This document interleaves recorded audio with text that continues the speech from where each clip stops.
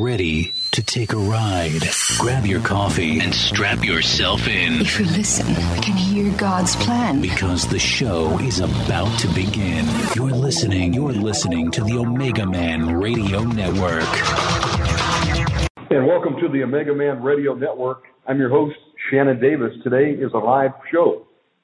Today is Thursday, October the 21st. And, you know, our normally scheduled time is about 8 p.m. in the evenings, but, you got to move when the Spirit leads you. And so I was led right now to do this show, and I'm going to have special guest, Reverend and Prophetess Wedis Weber on the phone this afternoon. She is my grandmother, so it's a great honor to finally have her on the program. And we're going to be talking about how to hear God and be led by His Spirit. And I'm going to have her share a testimony with you about how she, in the great pioneer days of the Church of God, back in the 50s, was led by the voice of God, and how they got their marching orders to move every day. And how it's the same God that spoke to them in the 50s will speak to you and I today, and we can get our marching orders the same way for our daily lives, for our ministries. And, folks, we need instructions in this hour if we're going to make it, being in the last days that we're in now. So without further ado, let me get to the telephone line and get on my grandmother. Grandmother, you there with me? Yes, son, I'm sure with you. Praise God. Well, praise God. Grandmother, listen, we're making history today. It's been a dream of mine to have you and I do a show since 2005. Right. So praise God. A little bit late, but, God is merciful, right? Oh, absolutely. Well, he Better said late than never. That's right. There's a timing for everything. Yes. And I praise God for that. And His timing, then we should go forth and do Amen. what He wants us to do. Right. Grandmother, normally what I like to do is I like to open up a program with prayer. So would you lead us in prayer for this program? Well, yes. In the name of Jesus, Lord, we come to you, and we come on up into the throne room where the Father and Son and Holy Spirit is. We want to give you praise, Jesus, today for this opportunity. We're asking you, Lord, to touch everyone that's out there. Lord, we know that there's some special people out there, special people with special needs. We're asking you, Lord, to move in a great and in a mighty way, to perform miracles, bring healing, and bring all of your beautiful blessings upon them, Father. In the name of Jesus, Lord, as this goes forth, we're asking, Lord, that it be a great blessing to everyone out there. And Master will give you the praise and give you the honor and give you the glory in Jesus' holy name. Thank you, Father. And thank you, Son and Holy Spirit. Amen. Amen. Now, Grandmother, you were called into the ministry several decades ago now. Just so for the people that have never heard you speak before, you just had a birthday. How old are you now? I am 77 years old, 11th of October. Praise God. Now, this month. I want to roll the clock back a little bit. Okay. When did you get saved and called by Jesus into the ministry? Okay, I got saved. Excuse me, pardon me, I'm sorry. I got saved at an early age of course, when I was real young, but then, just a teenager, just drifting around, sort of got away, probably not where I should be with the Lord. And so I got probably right with the Lord after I married at 16 years old, Shannon. And at this time now, I've got two babies, and a little girl about 2 years and 9 months, and then a baby. Okay. Wow. So I started a lady across the hall from where we lived back then in the early days, won me to Jesus, and got me on the right track to the Lord, and asked me, well, if I just accept Jesus, that He'd come into my heart, and I did that. Very simple, humble way. And so then after that, I started out working for Jesus, and I ran my first revival at the age of 19 years old.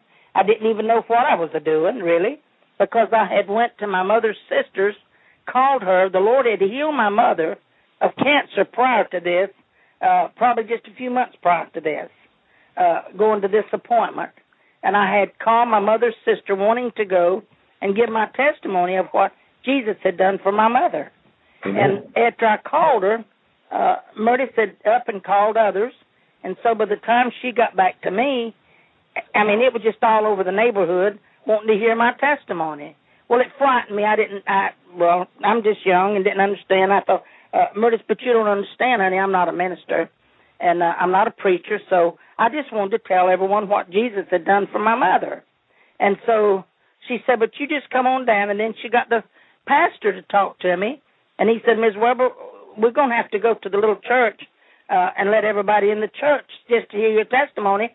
I said, but now, brother, you don't understand again. I'm not a minister, and I'm not a preacher, so I can't do this. But anyway, he said, but would you just come and just give your testimony then? He made it very easy for me, and I went on down with my mother's sister and my babies and went down there to give my testimony that night. I'll never forget it. And people just kept coming in and kept coming in. So I gave my testimony of what the Lord had done for my mother and how he had healed her of cancer. Yeah. So when the service was over with that night at Shannon, it was just so beautiful and unique. So then the pastor got up and said, how many would you all like to have this lady to come down here and run us a revival? Well, listen, I felt like I was going to faint or fall out. I thought, I can't handle all of this, you know. And so anyway, I said, Brother Lumley, I've never done nothing like this. He said, well, would you just, he made it easy again. Would you just come back and whatever the Lord tells you to say, yes, whatever scripture he gives you, could you not just do that? Well, wait a minute. He made it so easy till then I was afraid not to obey the Lord, really, because of what the Master had done so much for me, saved me, and healed my mother of cancer. Hey, I better be careful, you know, what I do anyway. So I agreed and went back and ran that revival, and two precious elderly people came to Jesus because I've got a loud voice and don't know what to do with it, but it's there. God gave it to me at a young age. And his Brother Weber, my husband's grandmother, got in there, and she wanted what we had, she said. She didn't know what it was, but I want what you've got. And during that revival, she came to the altar 80-something years old and got saved and filled with the Holy Spirit, and God just moved and blessed her. She lived to be in her 90s, so she went on to be with Jesus. And then the pastor's father, who was not a Christian, he came to the altars in his 70s. He got right with Jesus. So he said, Sister Weber, if nothing else happened in this revival, two precious people got where they needed to be with Jesus before they go home to be with him. Amen. So he said, now you obey the Lord. So anyway, that was the start of it, Shannon, in our young ministry. So we left, of course, naturally went back home, and you take care of your family and you name it. So we just kept tarrying and praying and going to the hospitals I did and praying for the sick people and going in the homes and praying for people and doing whatever I could for Jesus. So one day I was tarrying and praying in the little apartment we lived in, and the Holy Spirit spoke to me. I always would pray when the children would be asleep because I, didn't need anything to sort of disturb me, and then I fixed it where they'd be safe, So while I was praying early that morning, I'd gotten Brother Weber up and got him off to work. And so here I was tarrying and praying, and all of a sudden the Spirit of the Lord got to moving on me and told me to go to India. And I thought, oh, dear Lord, something's wrong here. Something's not right. And so that frightened me. It really frightened me. So real quick like here, I up and jumped up and hid it onto the living room because I thought it was the enemy trying to trick me or do something that I didn't understand or didn't want him around me. So I hid it to the living room, fell back down on my knees again, and the Lord spoke to me, and he said, your first stop will be in Texas. First stop be in Texas, he said. I thought, oh, my. So then he got to talking to him, and then I called Brother Weber's brother, who was called into the ministry at that time, and told him, finally got a chance to talk to him. He was tarrying and praying too, and I didn't know he was over there tarrying and praying. So he needed a word that the Lord had spoke to me to him, and that's what got us started in the ministry and going to Texas. So we did, cut it short, sold everything we had down to our clothes and you name it, and our cars, and packed our cars full, put my two babies in it, his brother and his wife had no children, and my brother, and we left and headed off to the mission fields, which Texas still is a mission field. So there's where we started our first ministry and got out there and got to running a revival. And from there, let me stop you there because I want to get to some of the good parts. Yeah, go ahead. Y'all had the burden to go to Texas, but how did you know where to go? You said, God, I will obey you, and we will sell what we have, and we'll go into full-time ministry. But right. Texas is a big place. What was the next move? Okay.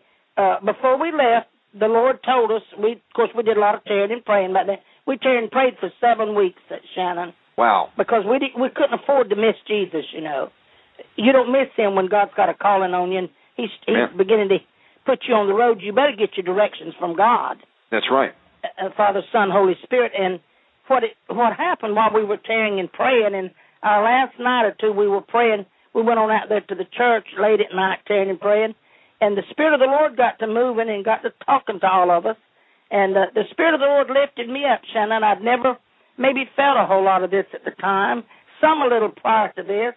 And I thought, well, the Lord's lifting me up. Maybe he's just going to take me home. I thought I won't have to go nowhere and do any of it, So at the time I was lifted up in the Spirit, and the Lord used my voice, Shannon, to call everybody out. And it sounded like the voice of God almost. And everybody answered, and he asked them, that they must obey him when he started calling them. And then I heard him call me, and of course, naturally, I said, yes, Lord. And then he brought me back down. He wouldn't let me stay. That was the first time I'd ever really been lifted up like that in the Spirit of the Lord. But anyway, after we got back down, Brother Weber's brother, who was called in the ministry at the same Uncle time. Uncle Johnny, right? Yeah, Uncle Johnny, that's right. Yes. And so John F. Weber, right?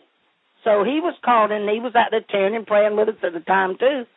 So he began to cry out to the Lord, and the Lord spoke to him about going and, excuse me.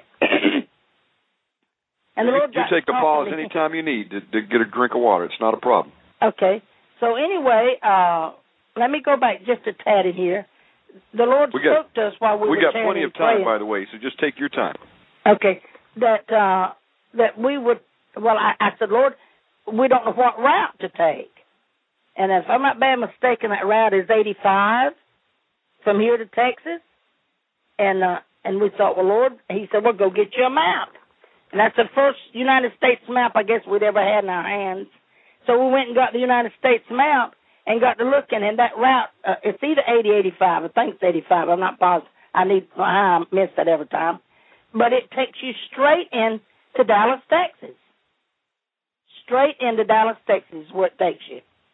So we, sold everything, got our children ready, and packed everything we could in our cars, like if we had to get in a motel, a little old apartment or whatever, and fixed everything so they could sleep behind mine and Brother Weber's car, and then Johnny and Sue packed their car. So 2 carloads left, and headed off to Dallas, Texas. That's where we wound up at. Using the direction that God had given you when you prayed and sought Him for your next step, correct? Right. And He gave you an interstate direction. That's exactly right. That's pretty powerful. Did. Of course, you didn't know what city you were going to land at. He just said, get on this interstate and start driving, right? That's right. And so I know Johnny was praying at the same time. He was with the Air Force. Yeah, they were in their car praying the same way. And he needed to sell his household goods and all that to happen. And lo and behold, he had a miracle and sold everything he had, and y'all were ready to go at that point, right? Right. In fact, he was. I had sold mine first, Shannon. Mine went first. Of course, my poor husband, Brian Weber, didn't like to kill him, but he feared God. He didn't want to miss God. And so his brother Johnny was downtown, had not sold his on a Saturday, and mine was gone by 12 o'clock. And we had to be, in fact, the Lord spoke to us, we had to be out of Macon, Georgia, by Sunday night midnight, and that was some of our prayer that we'd been waiting on. Sunday night midnight, no sooner nor later, we had to get out of Macon, Georgia by midnight. Wow. And hit that route that he gave us to hit it off to Texas. It was amazing. He just let us step at a time, as we'd tear and pray, he'd give us more directions, And so after that happened, Johnny was downtown trying to get his furniture sold, and he had been into several of the furniture places, and, they wouldn't buy it. And Johnny just happened to be walking him down the streets real upset, not knowing what to do. And this man came out of the furniture place and called him inside of his, in fact, he was fixing to close it up. It was on a Saturday evening, real late. And Johnny went inside and got talking to him, and he said, "Sir, didn't you want your furniture bought?" He said, "Yes, I did."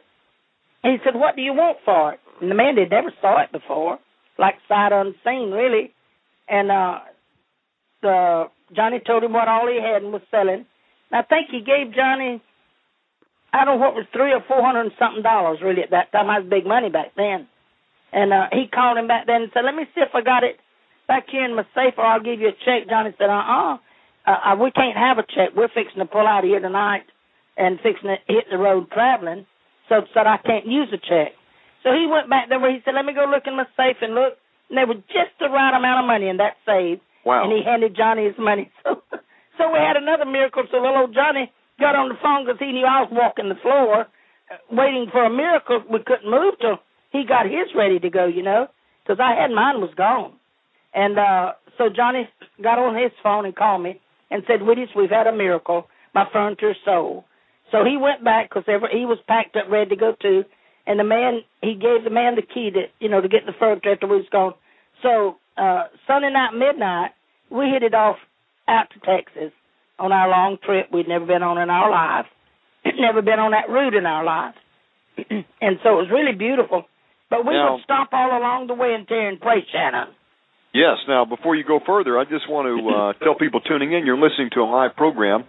I've got my grandmother, Wedis Weber, who's a reverend and a prophetess, on sharing some of the pioneer stories of the early days. Now, grandmother, just so we can kind of put a date on this,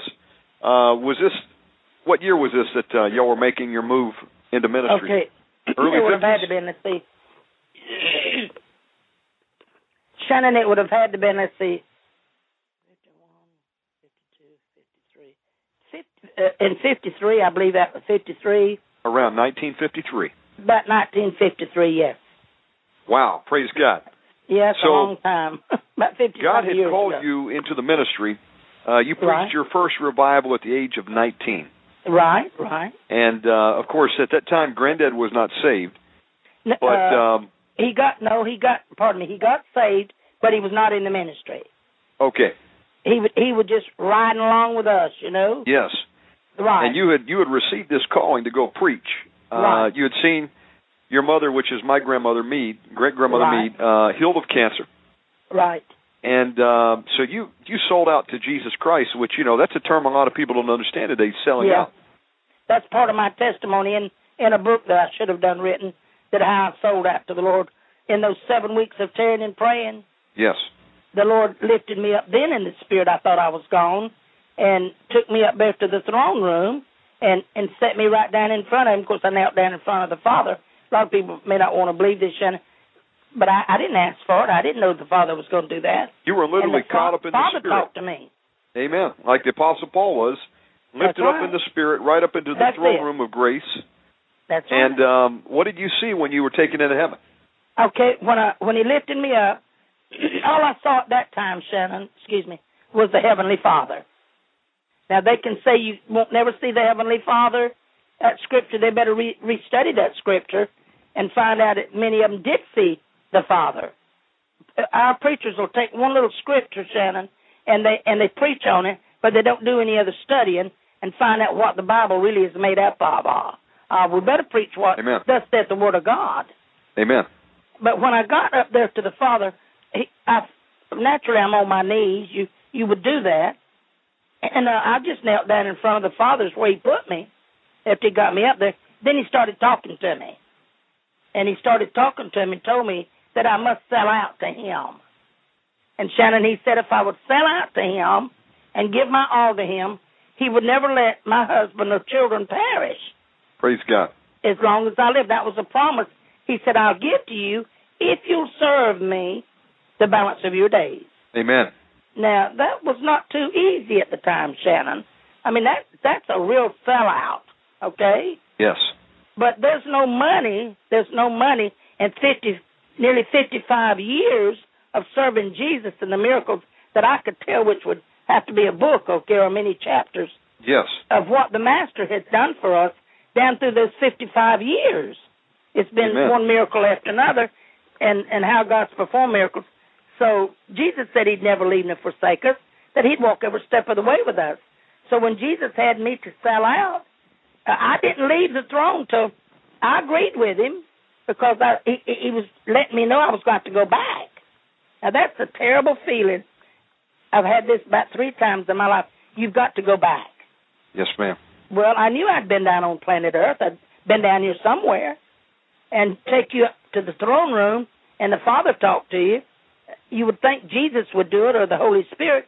But you see, the Father is the great judge. God, he says, I'm a God of thunder and I'm a voice of many waters. So when the Father does the talking, he can't go no further.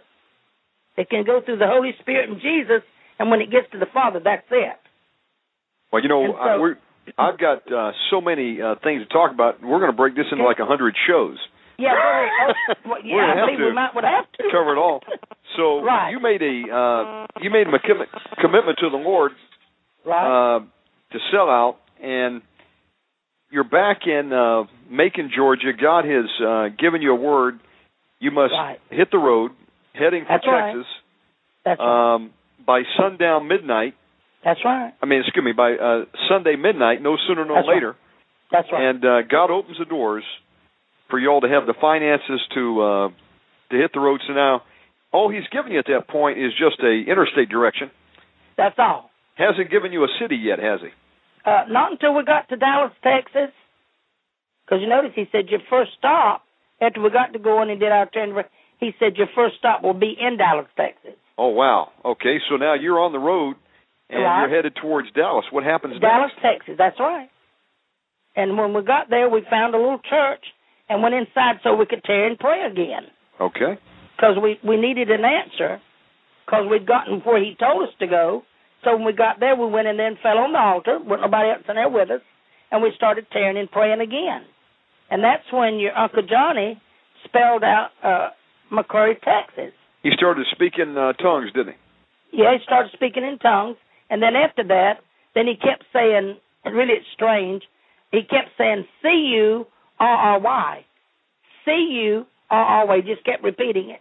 So his wife felt, I said, Lord, you're going to have to speak to some of these others that are going with us. I just got where I thought, Lord, I'm not going to answer no more. He's about ready to whip me, but I figured that he's going to have to speak to some of them, Shannon. And he did. Then he spoke to Brother Weber's wife, Sula, and she said something about a minute book. Well, we do have a minute book in our denomination, which is a minute book tells you where all the states and the churches are.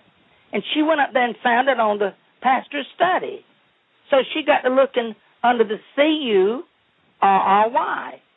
And it is so amazing, Shannon, right quick. She came back and brought it to me, and she said, Wedis, I found a little city which is north of Dallas. Now, notice this, north of Dallas, called McCurry, Texas, a capital C-U-R-R-Y. Wow. And so we got it and went back outside to the church, and Brother Weber was sitting out there with our children, babies. And he had that big old map open sitting on the steering wheel, and he said his faith was beginning to build, bless his heart. He just felt like we took him on a real sure-enough journey, And so he said, what did you guys find?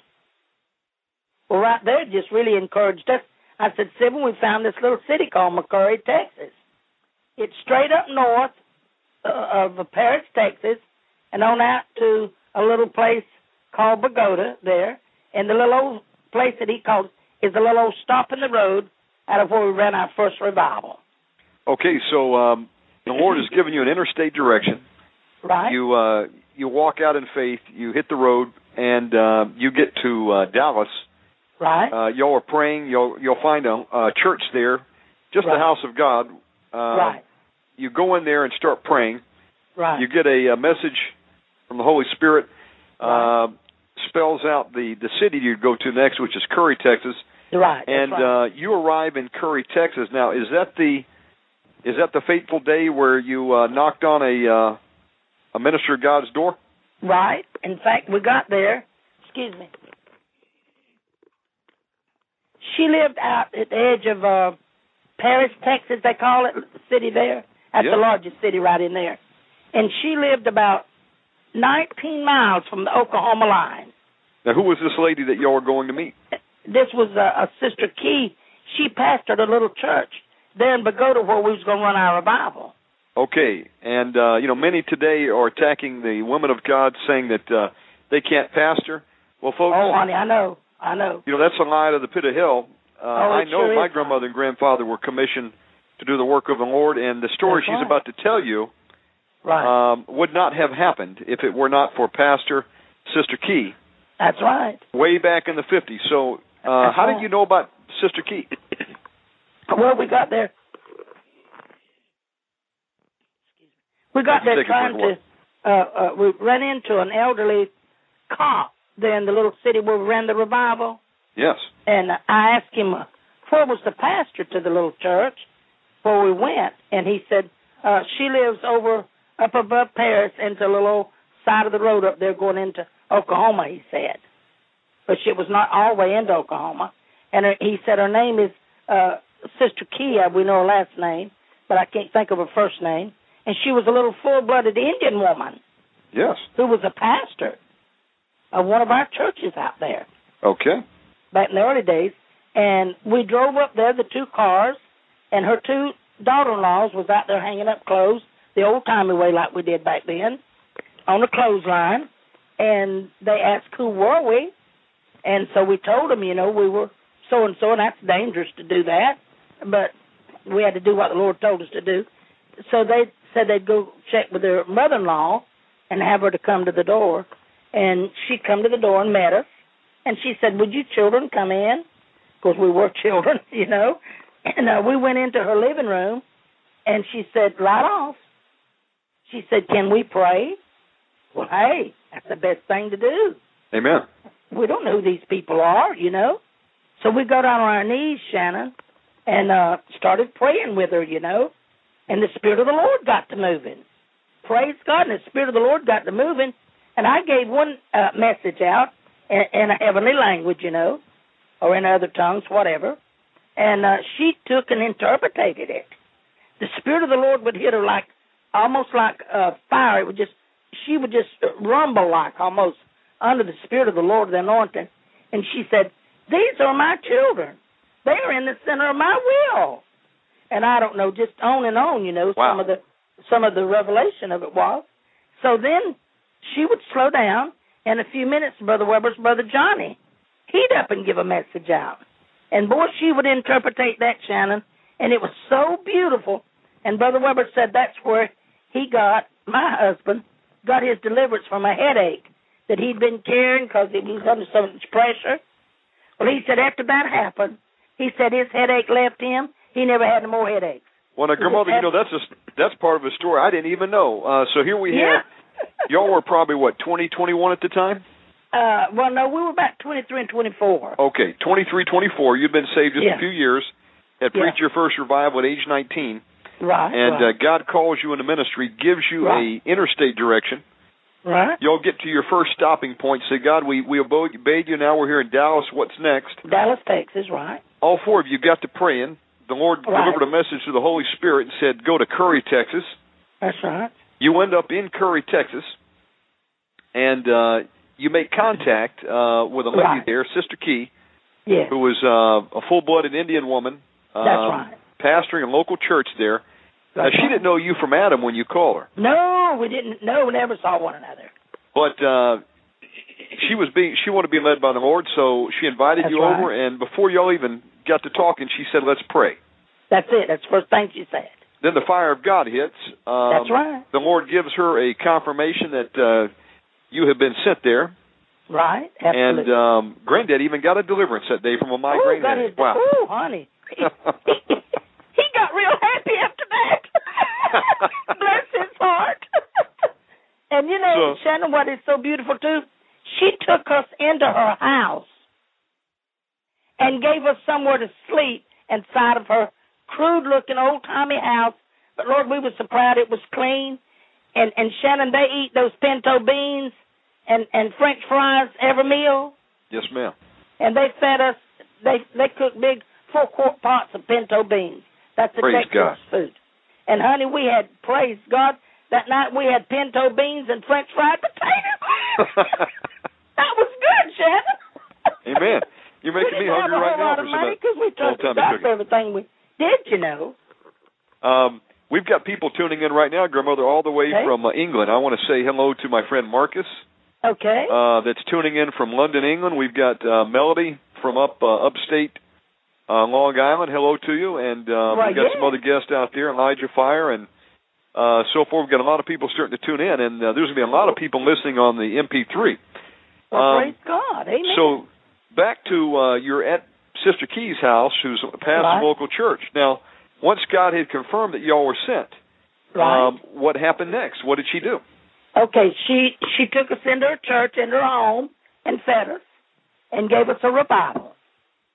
And Brother Johnny would preach one night. You left out one detail. Before you met Sister Key, y'all had actually met with like one of these local overseers, and he said, "Who are you?" And pardon me, excuse me. He found out we were there. Okay. And he got a little upset about it. Okay, so when y'all arrived there first, before you met with Sister Key, y'all had actually made contact with one of the headquarters out there. Now, was this with the Church of God? Yeah, but we had not contacted anybody. Okay. This was all a miracle. Everything was a miracle. And y'all went into his office, and now y'all weren't credentialed ministers. All y'all had was just a baptismal certificate. No, Brother John. Yeah, we had our baptismal certificate at the church. Yes. I went and had all my children take shots to go to India. Yeah. I had my marriage license. I had everything that had a certificate that you carry with you to prove who you are. Yes, ma'am. I had all of it in an envelope because the Lord told me to do that before I ever left. Now, the reason I'm mentioning this detail is y'all had went to some seminary and had to be ordained by man's system. You were actually called by the Holy Spirit of God. The Holy Spirit did ours. Amen. Just like the Apostle Paul, right. He called, Jesus Christ met Apostle Paul on the road to Damascus, called him into the ministry. There you go. He didn't even meet the disciples for years later. That's exactly right. But the Holy Spirit schooled him, and so y'all went through the school of the Holy Spirit. Oh, absolutely. That we were trained. Shannon, there was one time in my way back when we were doing the tearing and praying that I said, Master, back when I ran my first revival, I talking to the Lord every day and at night, I said, Master, wait a minute. Me, Lord, not me. I have not been to college. I've not been to Bible school or any of that except just being in the church, Yes. Going to church and going to Sunday school and working in the hospital, but I did all that still on my own. You see, God doesn't... I'm sorry, go ahead. I questioned the Father, the Son, and the Holy Spirit, and the Father spoke to me himself. He said, I'd rather train those I call forth. Wow. So that's what happened. He said, I had a chance to train you, like from a baby out. He trained me. Amen. And put me on the road to train me, too. Praise God. You see, Grandmother, you didn't get corrupted by the organizations of men.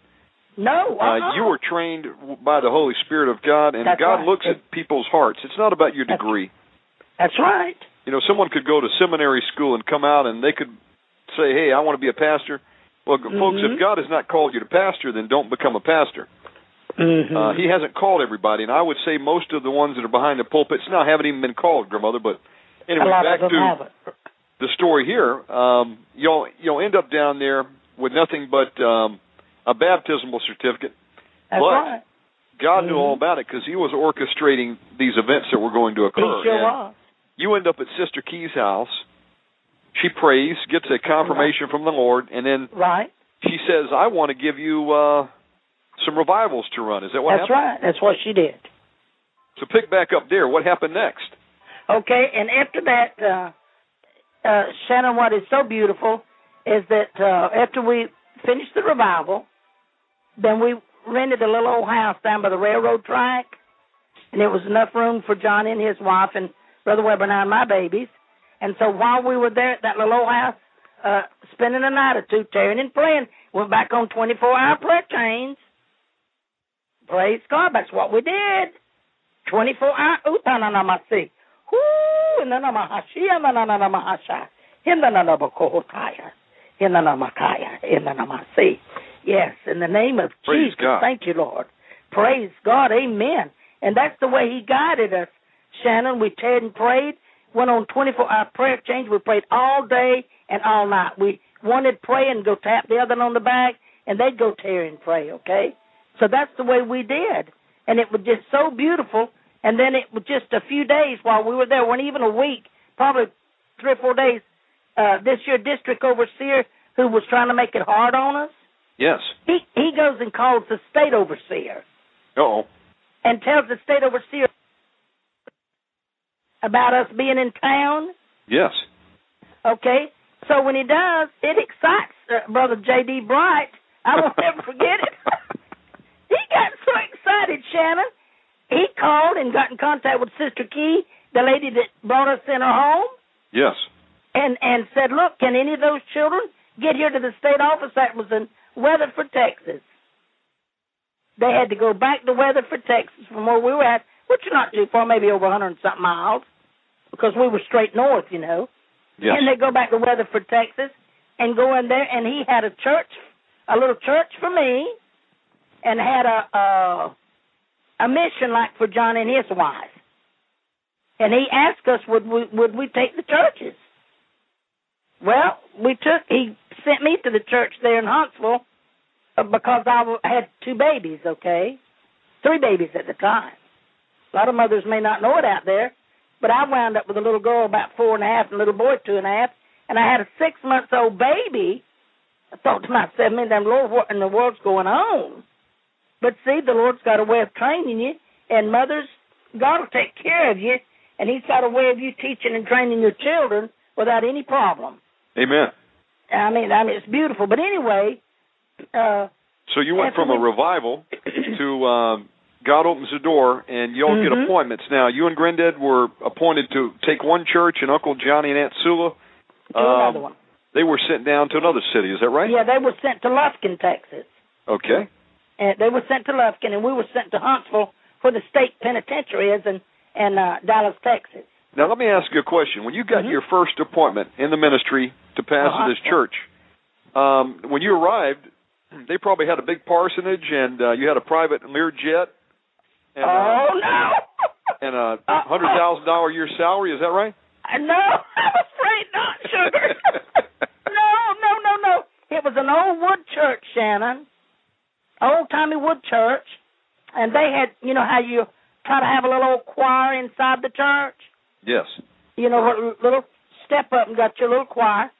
Well, the other pastor that was there, it was very poor, he left because it got down about 4, 5, or 6 members, and which was sad if you got to thinking about it.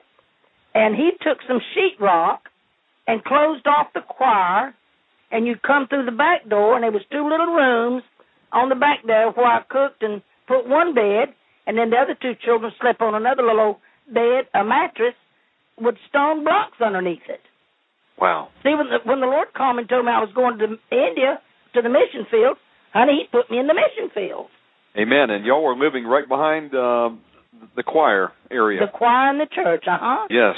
And we had to go outside to get our water in a bucket from a faucet. And then we had to go have, and it's going to be plain about it, we had an outside toilet. Oh, my goodness. You had an outhouse. Outhouse, I'm telling you. God have mercy. We had no bathroom. Oh, now, son, oh, Lord, could I tell some things. Oh, mercy. But how many people did y'all have there? About 10,000 show up on Sunday? Oh, no. There were 6 church members at the time left, and this is strange, radio land out there, precious saints of God out there. Brother Weber, my husband, we happened to have a car. They didn't have one. He had to go pick up our sheep to bring them to church. Wow. He sure did. And we didn't know how long, that would last with money and blah, blah, blah. But it was amazing, Shannon. Every step of the way, He led us. He gave us food to eat by one man. Another man let me wash my clothes and gave me my money back to me. It was just one miracle after another, son. And He told us that He'd never leave nor forsake us. Amen. That He'd walk every step of the way with us. And Jesus did exactly that. He never left us. He walked right with us. And performed one miracle after another is what it was. Y'all have followed the Lord all the way to Texas. You're out there near Huntsville.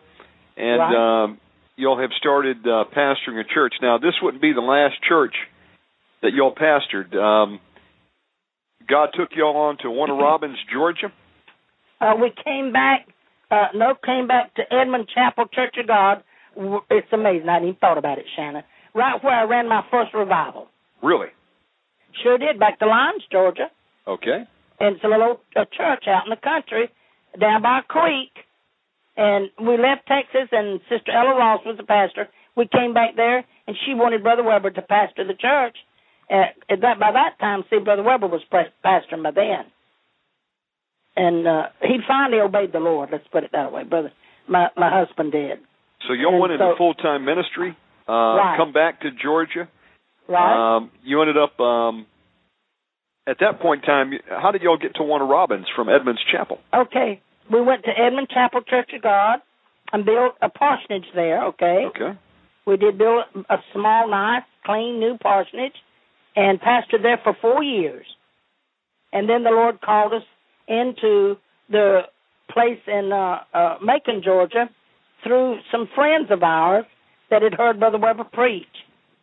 And they wondered if we would come there and start a church. So we went to Macon, Georgia, Shannon, and they had barracks buildings. If anybody knows anything about the Army barracks buildings, they took a big old barracks building and started a mission in it. And we started off with 25 sheep. Wow, I didn't know that. Yeah, 25 sheep is what we started with. And we stayed in the barracks building, and then we moved into an old-timey house back then, you know. And, of course, the church paid the rent. We'll get into that, how God took care of all of that, because we didn't have any money.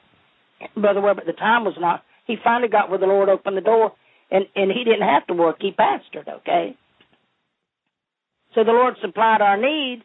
It may have not been a lot of money, but he supplied our need. He didn't say he'd supply anything except our need and not our wants. So the Lord took care of that, and then right behind that, we went and built that church there in Warner Robins. The sheep did. Yes. Built that big, nice church and a beautiful tri-level parsonage. So we have lived in some real nice places, but it was not rich, but it was beautiful to me, you know.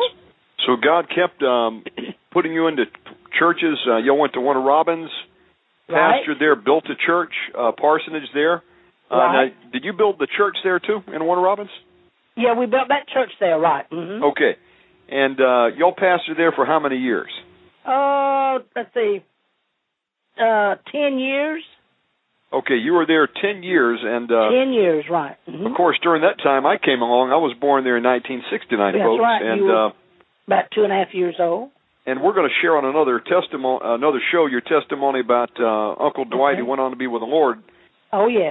That's a whole show in and of itself. But let me advance from Warner Robins to God calls you to Southside Church of God in Atlanta, Georgia. All right. We leave from Warner Robins, and we come to Atlanta, and we pastor here for eight years and about 4 months. And then the Lord called us into the mission fields. So we finally left and went to Trinidad and lived there. Had a 4-year term. Of course, I didn't get to stay that long. As the general overseer of Trinidad for the Church of God International. That's right. So that's where I want to pick up the story. Y'all have come to Southside Church of God Atlanta. Right. This is back probably, about 1973, 74? Almost 80. 1980. 1980 or 81, we left and went to Trinidad. No, we came back from Trinidad. That's 81. Right. That's right. So, 1980. You, over the years, you had a burden for missions, did you not? Oh, honey. Woo, did I have a burden? Oh, let's talk about your burden get away from it. For missions. You had a burden originally to go to India. Start with that, and then let's talk about it. Yes. I'm getting just a little bit of feedback. Tell you what I'm going to do. I'm going to take a 5-minute break. Sure. And I'm going to hang up and dial you back and see if I can get a clearer connection. Is that okay? Well, that'll be fine, sweet. Okay, so just take a break and I'll call you back in just a moment. Okay, bye-bye. Bye-bye. All right, and I'm getting some hum on the phone. Maybe it's actually at my side. That's strange. I bind that foul spirit of Boise, trying to attack this broadcast in the name of Jesus Christ. And if you're tuning in right now, you are listening to Omegaman Radio Network. This is a live program. I've got a special guest on today, my grandmother, Wedis Weber. And I'm so excited to have her on. You know, I've been telling my grandmother since 2005 we're going to do a show. So today's a monumental day for me because she has such an anointing, folks. I don't even know where to begin. For the last many years, I've gotten many of my directions from the Lord through my grandmother. She'll call me up in the wee hours of the morning, wake me up 2 and 3 a.m. in the morning, and I've seen prophecy she's given me come to pass, and I've seen God move, and I praise God for a 78-year-old grandmother, and my grandfather's 79, that obeyed the Lord back in the 50s. And, they served the Lord their whole lives, folks, and they're not millionaires, okay? They don't have a big home at Dana Point out in California or have 3 Learjets parked down at the airport. They live in a mobile home. But I'm going to tell you something. When they get to heaven, they're going to be generals in the millennium, multimillionaires in heaven, mark my words, because they gave all to Jesus Christ. And as she's going to share in this next segment, they have never been forsaken. They've never begged for bread.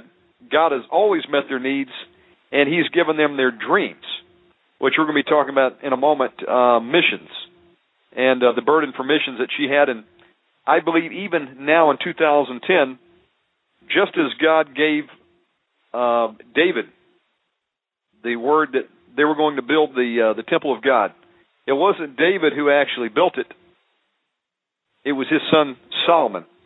And God is going to keep His word to my grandmother, and work is going to be done in India. It's even being done right now.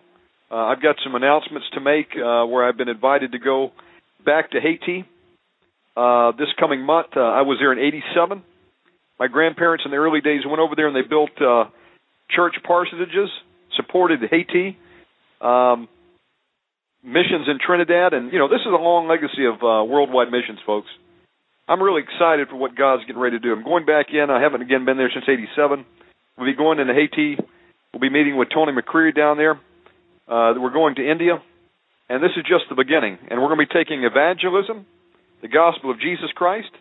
We're going to be taking deliverance, setting the captives free of demons in Jesus' name, and miracle healing to the masses through the blood of Jesus Christ. And so this gets me excited to hear how people in the old days could be led by God, and God would just give them an interstate direction. And there's a lesson for us today, and that's why this program is so timely. We're going into some uncharted territory here, folks. The last days. Nobody knows what's going on in the governments of the world. It's all in chaos right now. But there's a lesson to be learned here, and that is that if we will trust God, God already knows the beginning from the end.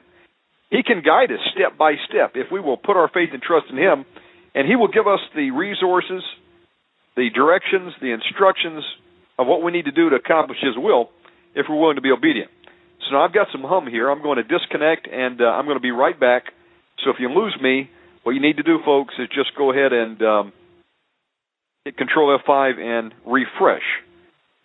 Stand by while I try to reboot my signal. Stand by. Hear the word of God Almighty from Numbers, chapter 33, verse 50. Images, and quite pluck down all their high places, and ye shall dispossess the inhabitants of the land, and dwell therein, for I have given you the land to possess it.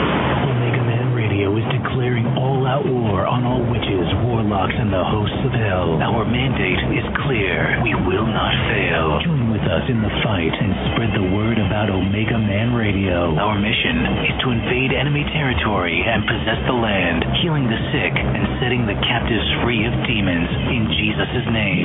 Tune in each night at 8 p.m. Eastern, 5 p.m. Pacific at OmegamanRadio.com.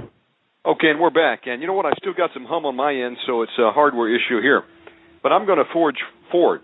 And if you would like prayer tonight, if you have a prayer this afternoon, it is only 3:24 today. Early show today. This is real early. We will be doing another show tonight, by the way, at 8 p.m. with guest Al Cuppett. If you need prayer, we're going to take your phone calls, 917-889-2745. I'm going to bring my grandmother back on and have her share a little bit more of her testimony. We'll take your calls if you need prayer. So stand by. Let me dial her and get her back on the line. One moment. Again, this is a live show. Today is Thursday, October the 21st. And I've got a special guest, Wedis Weber, my grandmother.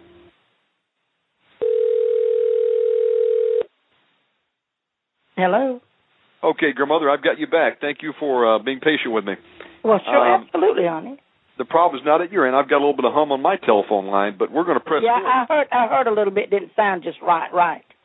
So, okay. Let's pick up where we left off. Basically, y'all have come to Atlanta, Georgia. You've been pastoring Southside Church of God, but you had never forgotten the dream of missions. Absolutely. The burden just wouldn't leave me, honey. And so bring us up to date on the story of the $5 bill. Okay, do you want me to go there? Yes. Because that is before we left and went to the fields, wasn't it? Yep, let's back up then. Let's go back to the $5 bill. You want us to go there? Because that was while we were in Texas, while we were in mission, yeah. Yes, ma'am. So back even in Texas, you had this burden to do missions, didn't you? Oh, absolutely. That's the reason I was there, yes. Okay, we'll go back there just for a minute. Maybe I can pick it up a little bit. Yes. But while we were there in Huntsville, Texas, I was pastoring the little church, and Brother J.D. Bright gave me my license. I did get my license, which I thank God for that. And so one of our daughters, Shannon, Renee, took real deathly ill, and she was dying on us, okay? And so we had heard of a minister, I just called his name the other day, who lived in Houston, Texas, that he had, back then, in those days, they called it a gift of healing, and which he did. The gift of healing worked in his ministry, and he was a great man of God. He was an elderly man, been in the ministry until how many years when we met him. And so we had heard of him. So we left and went to Houston, Texas, and finally found him and got to his little house. And he invited Granddaddy and I and the baby in. And we left and went in, and he told us to sit down. He told me to lay the baby. He could see the baby, terrible shape she was in. And he told me just to lay the baby on my lap, and which I did. And so he knelt down in front of me, Shannon. It was so amazing. I'm about like Elijah, I guess. I thought, we'd start listening, wanting some thunder, and we want some lightning and an earthquake to take place. Well, we better be careful. God speaks in a small, still voice. Yes. So we have to be careful here. So he knelt down in front of me and started praying for Renee, and he prayed a very simple, light little prayer in Jesus' name for Jesus to heal her. Okay, and after that happened, she was healed immediately. It was really a miracle. So he got up from that, but he saw while we were there, he saw we was there for that, but sometimes he saw that there was something more important to him than just the baby itself, because he had saw the dead raised and you name it in his ministry, in his time. And so he got up and he said, Mr. and Ms. Weber, he said, I see that you all really need some miracle or will need some miracles on finance. And I thought, oh, my, And, of course, it was the Lord talking to him. And so, and we appreciate it. And he had prayer with us. He left. But he did say this to me about the finances. He said, now, looked at me mainly and said, Sister Weber, he said, don't you worry about the finances. There'll come a time in your ministry that you won't want for finances no more. And I thought, that was strange. But he said, now, it may be down the road, he said. So he said, just go ahead and obey the Lord as you're doing it, you and Brother Weber. And he said, the time comes, you'll know it. So, okay, so we left there and came back home and pastored the church down in, of course, Edmond, and then from there to Warner Robins. So we were in the Warner Robins church where we built a parsonage and a church there. And we had helped a lady in our church who was in terrible shape, sort of like a widow woman almost, and needed food and everything. She played our organ for us. And so Brother Weber took up money and food and you name it for her. Well, I had 5 $1 bills that someone had given me. I can't recall who gave it to me because we didn't have any extra money. Time we, took care of our children. And by that time, I don't mind letting everyone out there know by that time I've had 5 babies, okay? So I got 5 children, and all of them were teenagers except the baby boy at that time. But anyway, I had that 5 $1 bills that someone had given me, and so I had them in my pocket that morning, tearing and praying, and the Holy Spirit told me, you go give this to Sister Jo Ruth. And I, sort of quandered a little bit and said, well, now, Lord, Lord, that's all I've got, my 5 $1 bills. He said, I want you to go give them to her. I thought, my, that's a little rough. But I finally got willing, though, to go give them to her. And so I walked up and handed it to her, folded them, and I said, Sister Jo Ruth, I want to give this to you, and she didn't want it. And I said, well, honey, it's nothing much to it. So just a little bit, But I said, the Lord told me to give it to you, and I said, I must give it to you. So when I gave the 5 $1 bills, I took and slid it down in her pocket, and she went her way and I went my way. Well, while I was tearing and praying, before I gave that 5 $1 bills, the Lord told me if I would give them, that he would take care of me and supply my needs. But I didn't understand it at the time, So I did all of that for Jesus and gave it away. And then we wound up, after that, the Lord moved us to Atlanta, Georgia. So we're pastoring a church here in Atlanta. And the Spirit of the Lord was moving. Anytime anybody preached on mission behind our pulpit, I just weep and cry and felt like I was dying for mission because I just felt like I couldn't get to everybody. I felt like I had to get to the whole world at one time, but you can't do it, So anyway, Shannon, while I was there, some of our men got real burdened because they just thought, Lord, she's going to do them, just weeping and crying in the altars, and they got tired of me weeping and crying. So anyway, one morning, our church clerk and some of the men got together and said, we're going to send Sister Weber back to the mission field. Said, because I'd only been one time to Haiti. And we're going to send her back. This woman's got to go back to the mission field.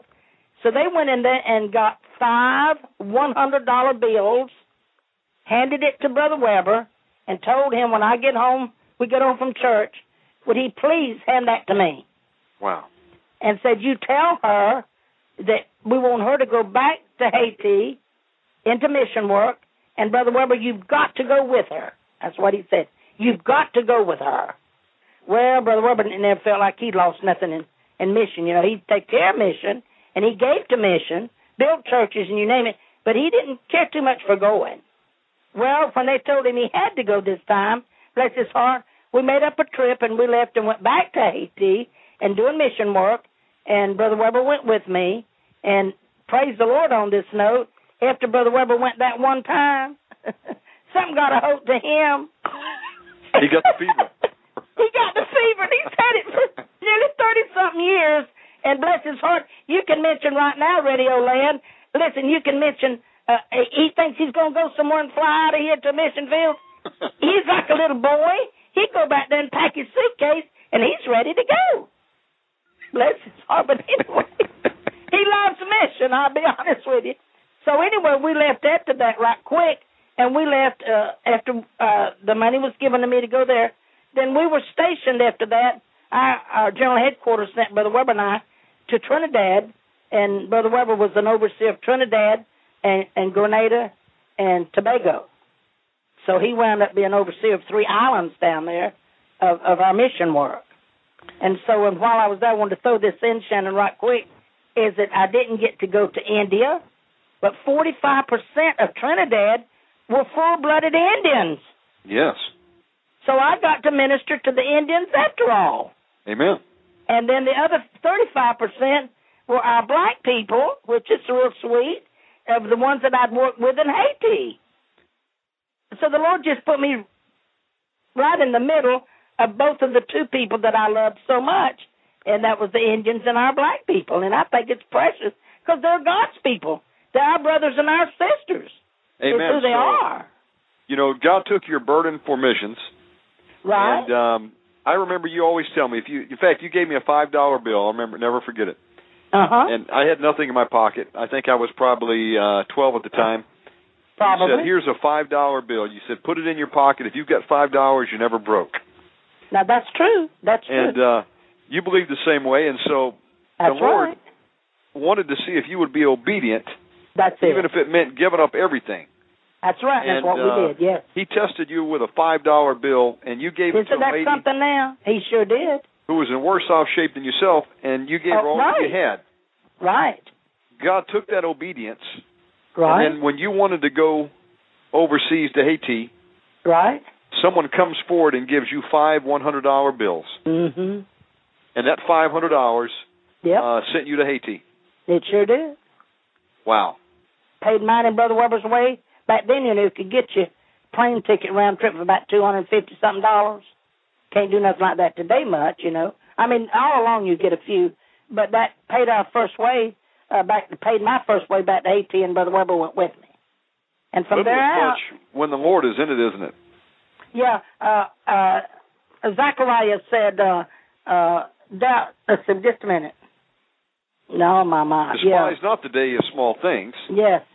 And it's not by might nor by power, but by my Spirit, saith the Lord of hosts. But to despise not the day of small things, right? Amen. That's right. And God fulfilled that dream. Now, of course, your daughter, which is my mother, Katrina King, we had on right 2 nights ago. Yeah, I thought about that. You know, she went to India. She wound up going, my oldest girl. Is that something? And you know, she fulfilled that's right. a calling you had in India, just like David. That's right. In the Bible wanted to build the house of the Lord. Yes, that's right. And he laid the groundwork and gathered the timber and the gold and the silver. But it was his son, King Solomon, who actually actually built it. Sure did. Built it. So God will even... Well, Shannon, I love that. That's beautiful. Amen. Amen. That's right. One person plants the seed, another waters it, and you both share in the harvest. Mm-hmm. Amen. That's right. And for many, many years, we'll tell it one night, of how many times that Brother Weber and I have spent probably over $200,000 or $300,000, but we didn't have the money, and it was always given to us. And we were back into the mission fields. I want you to encourage the people out there. You know, there's a lot of people saying, well, what do I do? You know, I've lost my home, lost a job. The government is saying that they could take my IRA away. Yes, the currency is collapsing. Right. What do people do, Grandmother, going into the hard times? How are we going to make it? Okay, what they must do, and I'm gonna put it very simple. Okay, I want those that have Bibles. If you don't have a Bible, get you a Bible. I want you to get you a pencil and paper, and I want you to write your request down on that paper. And then I want you to get you a little bottle of olive oil, which can be some anointing oil, okay? Yes. Just a small one will be fine. Or if you got olive oil in your kitchen, it'll be fine. And get you the olive oil and touch the tips of the paper where you put your request down. I want you to anoint each corner of that paper. I want you to take your Bible, lay it down on the table, you and your husband, or yourself, I don't know where you're with it or whatever. Put it down, put your hand on top of the Bible with your request, and I want you to pray this prayer first. I want you to pray, Our Father, which art in heaven, hallowed be thy name, thy kingdom come, thy will be done on earth as it is in heaven. Say the prayer that's in the 6th chapter of St. Matthew where Jesus taught the disciples how to pray, okay? I want you to repeat that prayer every day, and then after that, and I notice this is fourthly, go somewhere and get you some grape juice and get you some of the bread that's the show bread, or you could about make it if you didn't have it, if you got some plain flour and a little water with no baking powder, no grease, no nothing, and just bake you a little tiny sheet of bread on top of the stove if you can do that, and get you some grape juice from somewhere if you have to beg for it. God will help you to get some. And take all of that and pray over it every day, and you'll have you a miracle. So basically, communion is for today, is it not? Absolutely. That's right. If they'll do it every day, don't stop now. Don't stop. Brother Weber and I did it for 2 or 3 years without even stopping. Sometimes we don't do it every day here. We just done it just 2 or 3 days ago. We got to do it again. What did Jesus say? As often as you do this? He said, as often as you do this, you do this in remembrance of me. Amen. And one of the reasons, too, about the communion, to first do that communion, it represents Jesus said, take and break this bread, because it was breaking his body. It was like a broken body of the Master, see, because look what he went through before he ever died on the cross.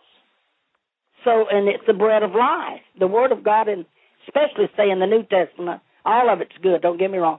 But in that New Testament about Christ and the communion, the bread of life is the Word of God. So when you do that, you're telling Jesus that you do believe in the Word of God.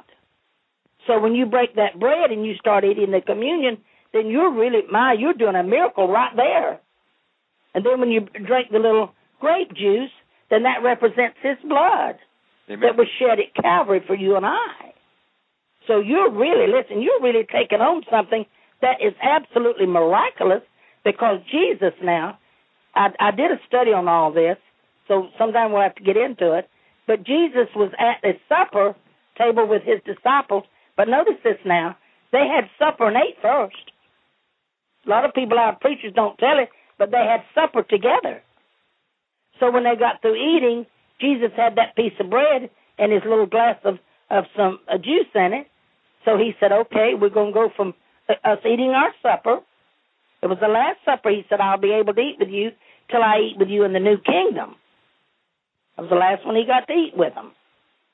So anyway, then after that, he taught them what the breaking of that bread was, because he broke it and gave each one, or gave a piece to one disciple and had them to break it and give it on down on both sides. And then he drank a little bit, and he handed it to them so they could drink out of it. So it represented his body and then represented the blood, praise God, bless his heart, which is terrible. I don't even like to talk about it, that he shed at Calvary for us. He shed that blood and was beaten and stripped terribly. Most of you that don't know it, have heard of it, how he was beaten right on down till he didn't bleed to death. The Holy Spirit took him home. When God got ready for him, he just taken him on home, because he'd done been beaten up to death anyhow. But he did, and that. So when we partake of the communion right quick, that means that we believe in this. We believe that he died and rose again for you and I, to save us from hell, to be honest about it. Amen. And Grandmother, just as God gave you instructions in the early days, back to how y'all were led by the Holy Spirit, right. I believe that he can lead us the same way in these days. Absolutely. Would you agree with that? Oh, absolutely, son. Right quick, let me throw this in your right. We'll get into some of these nights. One of my first revivals, when I went to Haiti the first time, I'm up there, saints up there, just preaching away. I had to have an interpreter, naturally, because I couldn't speak Creole or French, okay? So when I got through, I'd go down and get among the precious people, and I just pray for all of them, and they'll keep coming up wanting prayer. And in a few minutes, I got back up to the rostrum, little old rostrum where I was standing, and I kept hearing someone speak English. Uh-oh. And all of a sudden, they kept saying, doubt not God, doubt not God. Well, I looked over at Sister Odine. I said, Sister Odine, who is that speaking English over there? She said, Sister Weber, they're not speaking English. They're speaking in tongues.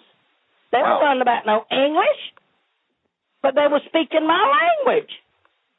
Just like the Lord taught me before I ever went to the mission field, that wherever I went, praise God, whatever language they were in, I would be able to preach to them, if I'd obey him. And it's the truth. You can, through the Holy Spirit. He will enable you to speak their language, and that's what happened. There they were. They just had the Holy Spirit. They didn't know any English, but God spoke to them through their little old mouths, saying to me, because I was down there doubting everything. I guess it felt like, what am I doing down here? And they just cried out, doubt not God, doubt not God. So we have to be careful, children of the Lord. Let's don't doubt God, because he's God Jehovah and a voice of many waters. We have to be careful. Listen, he won't never leave nor forsake you. He'll walk every step of the way with you. He has met all of your needs. Absolutely. All these 50 years. About 55 years, right. Amen. And that's right. Let's look at the example of the old widow woman. That's and right. her and her son are baking their last hoe cake. Absolutely. They get a knock on the door. It's the prophet Elijah. Sure was. Amen. During the time of famine, and they were getting ready to eat their meal and probably lay down and die. It was going to be the last lay down and die. Exactly right. bite they took. And what happened when they opened that door? That's right. Elijah comes in, and what did he say? That's right. He said, would you please, Shannon, I did a little more study. He said, fetch me some water first. Okay. I'm going to get into that a little later. And then from there, he said, now, bake me a cake. And that's when she told him, hey, but you don't understand, sir. I don't have but just enough for me and my son, and then we're going to die. But, see, that's where, if we weren't careful, we missed the Lord. He was a prophet of God, an old prophet. And listen, he hadn't gone home yet to be with the Lord, so he was trying to, finish up his ministry before he was fixing to be taken up. And here he was, just wanted a little cake. Now, that's hard for me to think on. But you know what? The Lord wanted him to do it so she would be blessed. So if you give to the prophets and have to take care of the prophets, not like these are doing it out here. We don't believe in all that now, okay? But take care of your prophets. Be sure they've got some bread and water to eat, and God will take care of you. Praise God. And I believe after that meal barrel, I can just see it, I believe it filled all the way up to the top, and the oil crews did the same thing. They survived during the famine, didn't they? They sure did. They sure did. They obeyed the Lord. You obeyed the Lord with $5, and Amen. The Lord blessed someone else, and then He blessed you and sent you to Haiti. Right. That's right. To fulfill a dream. And He's the same God that was operating in Elijah's day. Mm-hmm. That's right. Operating over 50 years ago in your early ministry. In my time, right. And even in 2010. Right. God does not change. He's the same yesterday, today, and tomorrow.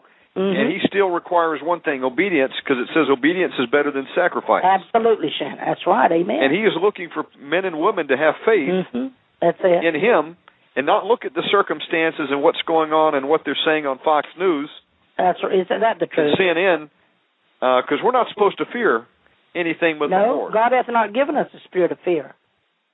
But a power, love, and of a sound mind. That's right. Amen. So we're all in various trials right now, various situations. Right. Some are trying to figure out, what do I do next? I need a job, or, where do you want me to move, Father? Or should I do this, or should I do that?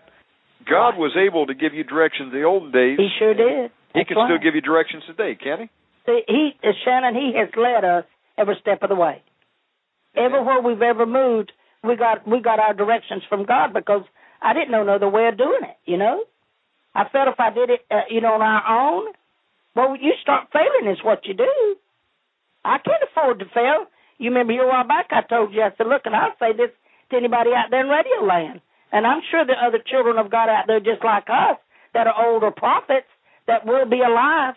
Long as I've got somewhere to lay my head and got some rice and beans, you all are welcome. Amen. Because God, we're going to be taken care of, son. Amen. We will be taken care of, and anybody's welcome to come into my home and eat with me. Whatever comes toward just for the Lord can take us home. And somewhere in here, saints, I don't know how rough it'll get, but somewhere in here He'll take us home. Okay? God but I don't is know able exactly to supply when. our needs according to His riches and glory. That's what He said. He is just looking for people to be obedient to Him. That's right. Seek first the kingdom of God. All these other things shall be added unto you. That's it. And not focus on what's going on in the world, but focus in on the Father and say, God, what would you have me to do this day? Amen. And if He tells you to do something, then do it. That's right. Exactly right. He's looking for obedience. And sometimes He'll put you to the test, and He'll say, give your last $5. That's right. Exactly right. But He can take it and multiply it, and, just like He did for the widow woman and gave them food during the famine. That's right. And I'll throw this out. We did a show the other night about what I'll call the blueprint for survival in the hard times, and that is... That's good. The Word says, Grandmother, God says, if you will remember the poor... Yep. Okay? In other words, if you'll help the poor... That's then right. I will, and you lend to them, then I will remember you. And it says, if you lend to me, and I will repay. That's right. Paraphrase. He that lends to the poor, God will remember you because you've lent to him, and he will repay. Absolutely. So I want to give a praise report today. Okay. We had a brother that heard one of the broadcasts the other day, and he felt led to get behind the ministry. Brother Darren Altiera out there. Right. If you're listening, praise God for you. This touched my heart. I tell you, he wrote in and said, I'm out of work. But God impressed upon me to send in a love offering. He sent in $300, grandmother. Praise God. God bless him. A man that did not even have a job. Praise God. He stepped out in faith, and I tell you what I did. Praise God. I took the $300, and I've used it to launch the Omegaman Radio Network on WWCR shortwave. Well, praise God, amen. We're going to take the gospel out to thousands across the country now. Mm-hmm. We've done 100 shows so far on the internet radio, but now we're going to go to shortwave as well. And we prayed for that brother. Now, I will. You tell him that he can hear me. God will fourfold everything he's done for the kingdom of God. Well, praise God. It'll come back in there fourfold. It sure will. And God will supply his need. Amen. And we prayed for the brother. And praise God. We did a program the other day where I shared this word that has actually sustained me many years, grandmother. I had God tell me the same thing. When other businesses were going down, he sustained me, and I had a word from the Lord. The Lord said, it's because you have given to the poor. That's it. That's right. It says, if you have lent to me, and I will repay. And God sustained me through some hard times. Mm-hmm. He'll do that for you and I today, folks. That's right. So we were talking about this project we want to do in India where we want to feed the orphans and the widows. Right. People that no one else wants. They call them the untouchables. Right. And we've got a contact there on the ground where we're going to go in on a Sunday afternoon. We're going to buy the food. They're going to cook it up at a big hotel there. Right. And we're going to bring in curry chicken, rice, eggs, clean water, hopefully some fruit. And we're going to gather the people in the city, namely the children that are living on the street, grandmother. At night, you could follow them, and you'll find 5 or 6 orphans sleeping on the side of a building laying on cardboard box. Oh, I believe that, honey. Absolutely. Some of them 5 and 6 years old. Right, absolutely. They don't know where their mother is at.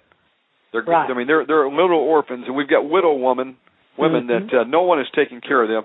And Brother Bruce, is going to go out there and find them off the streets, bring them into the park. We're going to sit them down, and he's going to preach the Word of God to them, preach Jesus Christ and Him crucified. Amen, amen. And then he's going to feed their bellies. That's it. That's what it's all about. And we're going to have the photographs to prove it, folks. And we're going to do some work over there. And that's going to be one of many places that we want to do this, grandmother. But God put a burden on my heart for that. God will supply their need. Yes, He will.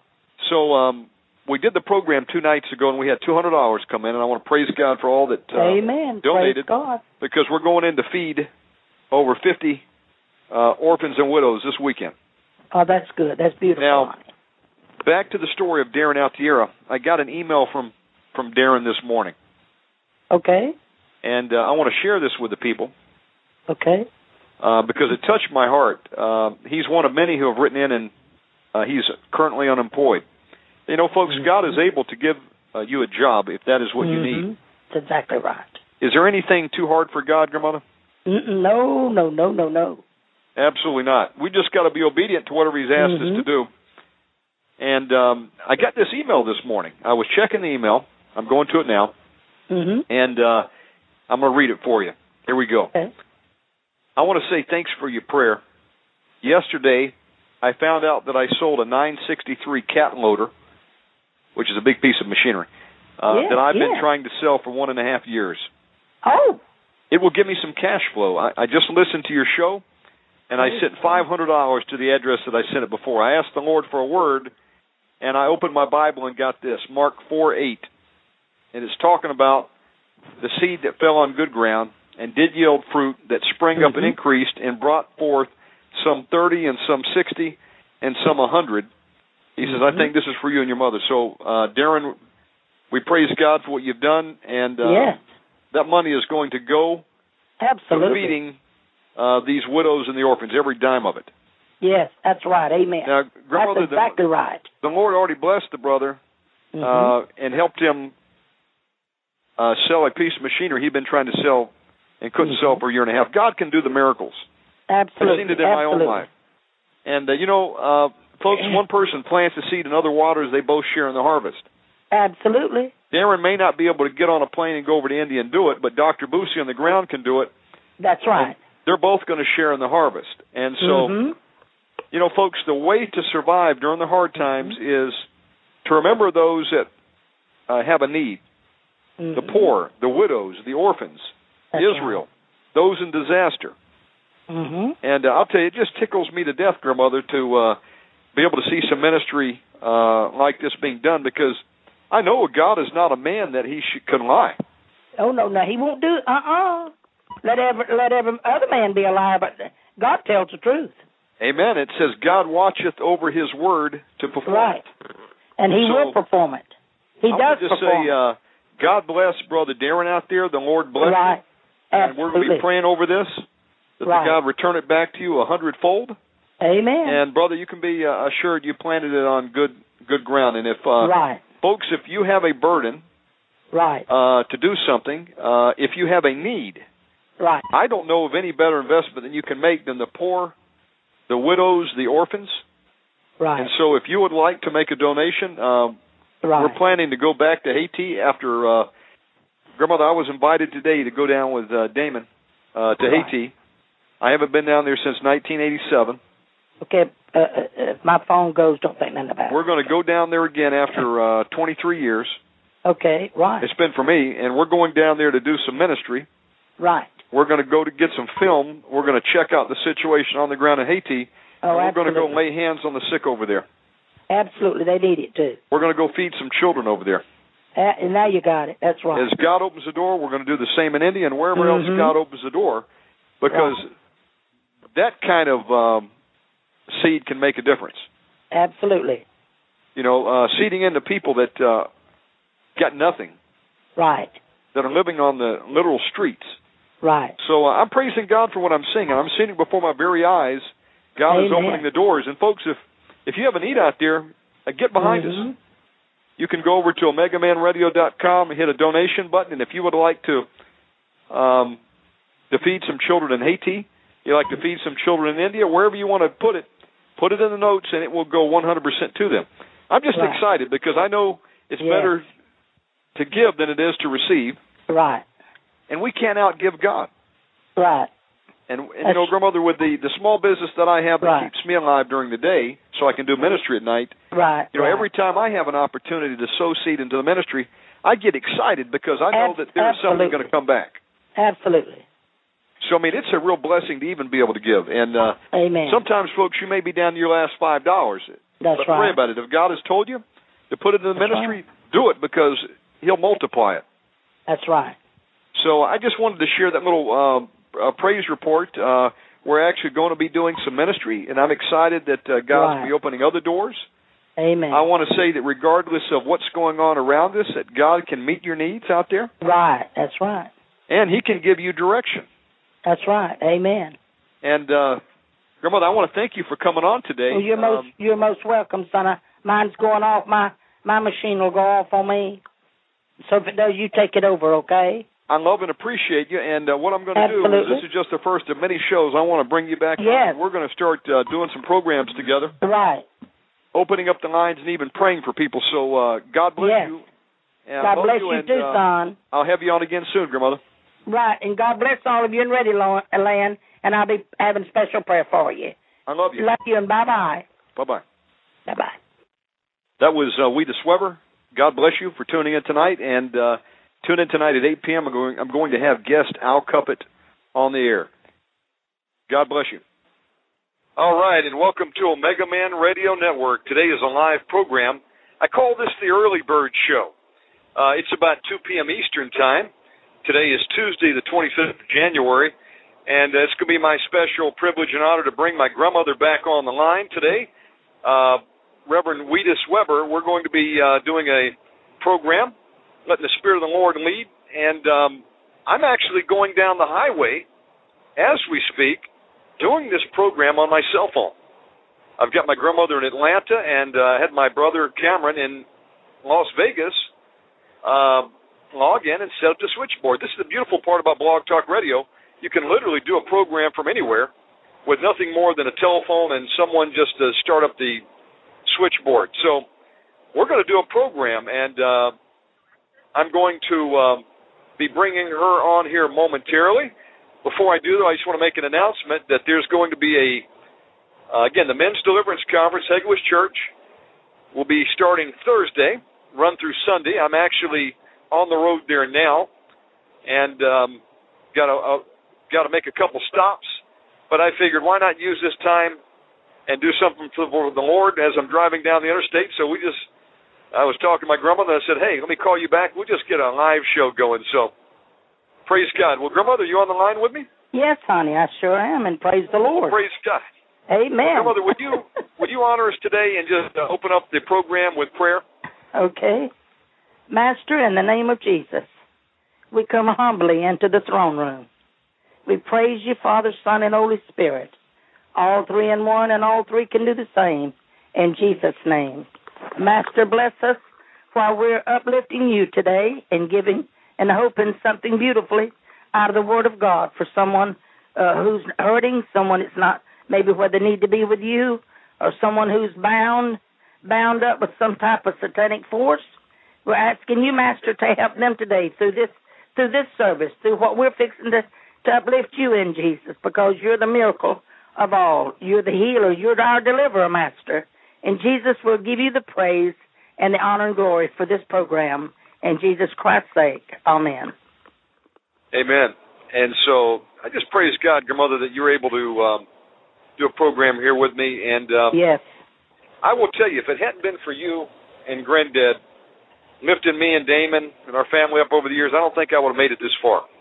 Bless you. I really praise God that I was raised in a godly home, and I'm very honored and privileged to have been raised with grandparents that have been sold out for Christ their whole life. Now, how long have you been in the ministry? You've been in, when did you get saved? Roll back the clock. Shannon, over 55 years. Wow. I've been in the ministry over 55 years, right. Grandmother, that's a sacrifice. I praise the Lord, ran my first revival, I told you, 19 years old. And I've been in the ministry ever since. Praise God. Been about 55 years, so, and maybe later on I'll tell you my age. But I'm not ashamed of my age because Jesus has let me live this long, so I'll give him the praise. And the Master, I'll give him the glory and the honor for it. So I thought today, Shannon, that I'd quote a scripture here and start this off, and let's see where the Lord takes us in all of this. How about that? It's absolutely. What's the Lord put on your heart? Okay, 2 Timothy 1 and 7.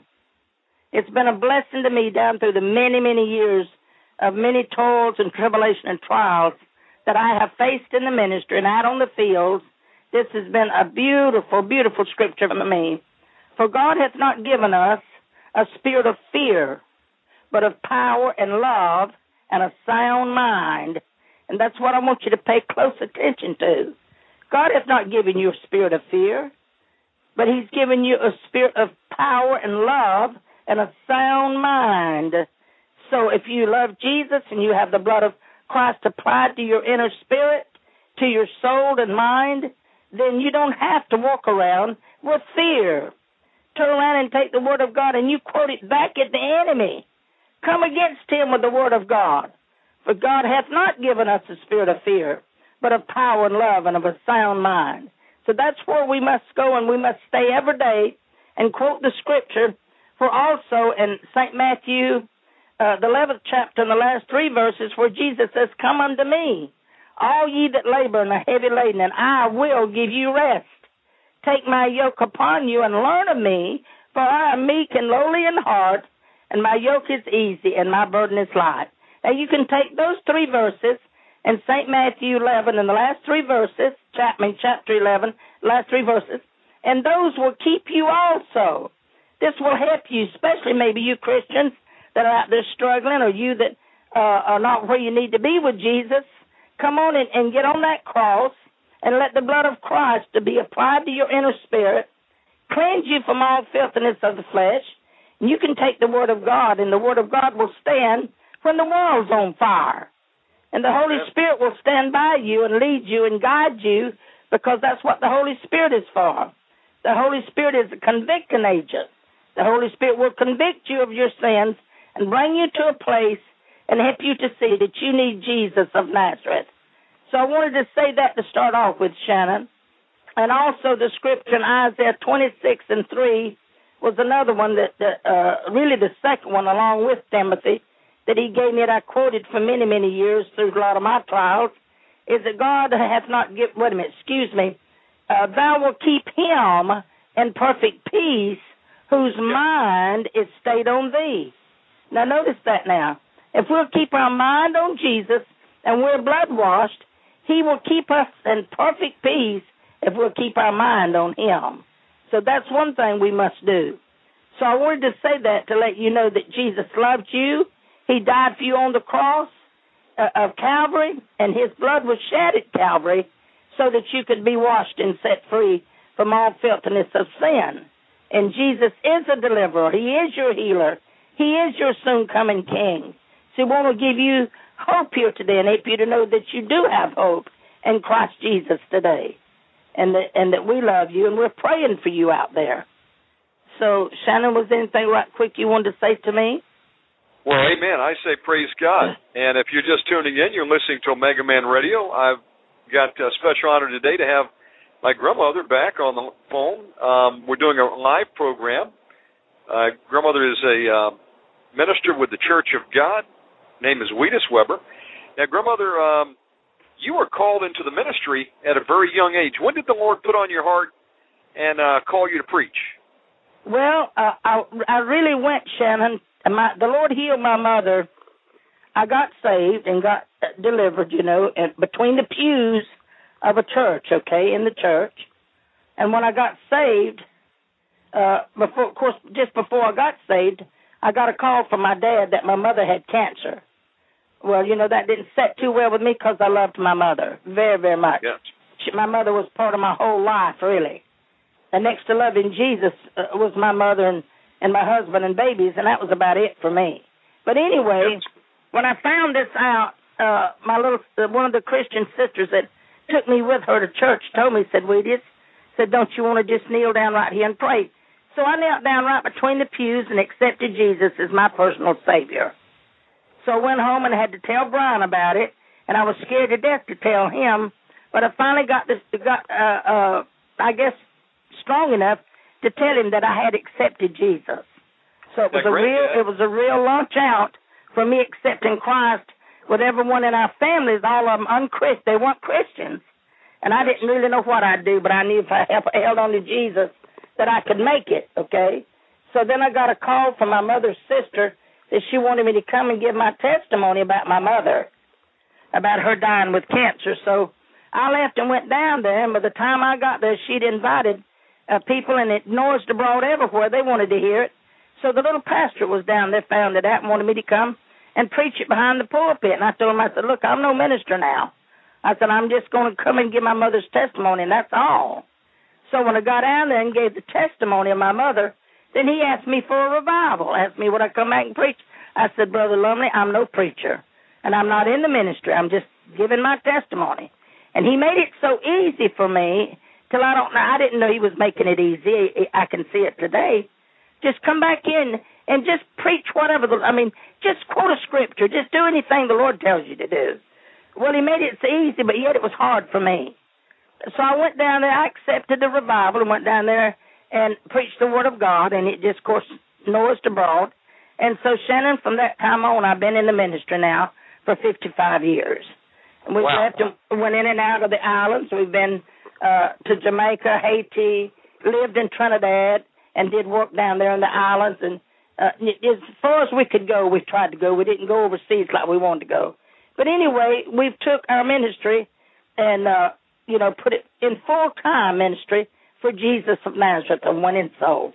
And he that winneth souls is wise. We know that.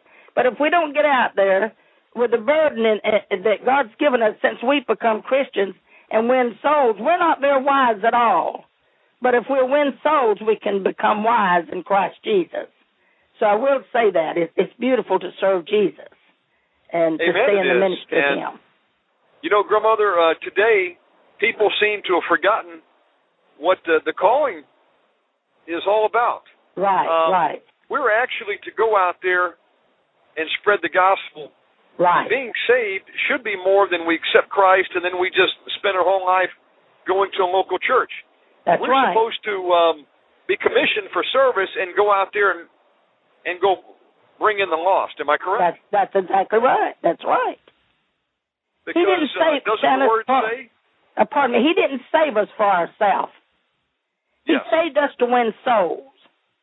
And if we don't win souls, we're not very wise, and you won't stay saved very long now. If you don't do what the Master has commissioned you and I to do. He commissioned the disciples to go win souls. He commissions everyone that gets saved at Calvary to win souls. And if that's not your burden, then you better get on your knees and cry out to God and ask the Master to give you a burden and a compassion for the dying and lost humanity, because they're dying, and if you don't try to win them to Christ, and they go to hell, their blood may be on your hands on the day of judgment. See, this is what's so sad, is that their blood could be on your hands on the day of judgment. You don't need that on you. That's right. So you better get out there and try to win souls with every little scripture you can find in that Bible to win souls for Christ, because that's what he called us to go and do. Grandmother, for somebody listening out there who doesn't know Jesus as their personal Savior, what does it take to be saved, and how can they be saved today if they're tuning in and they would like to accept Christ? Shannon, I guess it's so simple to really, people have stumbled over it. The Holy Spirit will convict them of their sins. That's what the Holy Spirit is. She's a convicting agent. She'll come and convict you of your sins, and every time you commit sins or a sin, you're convicted of it. Something tells you had no business doing that.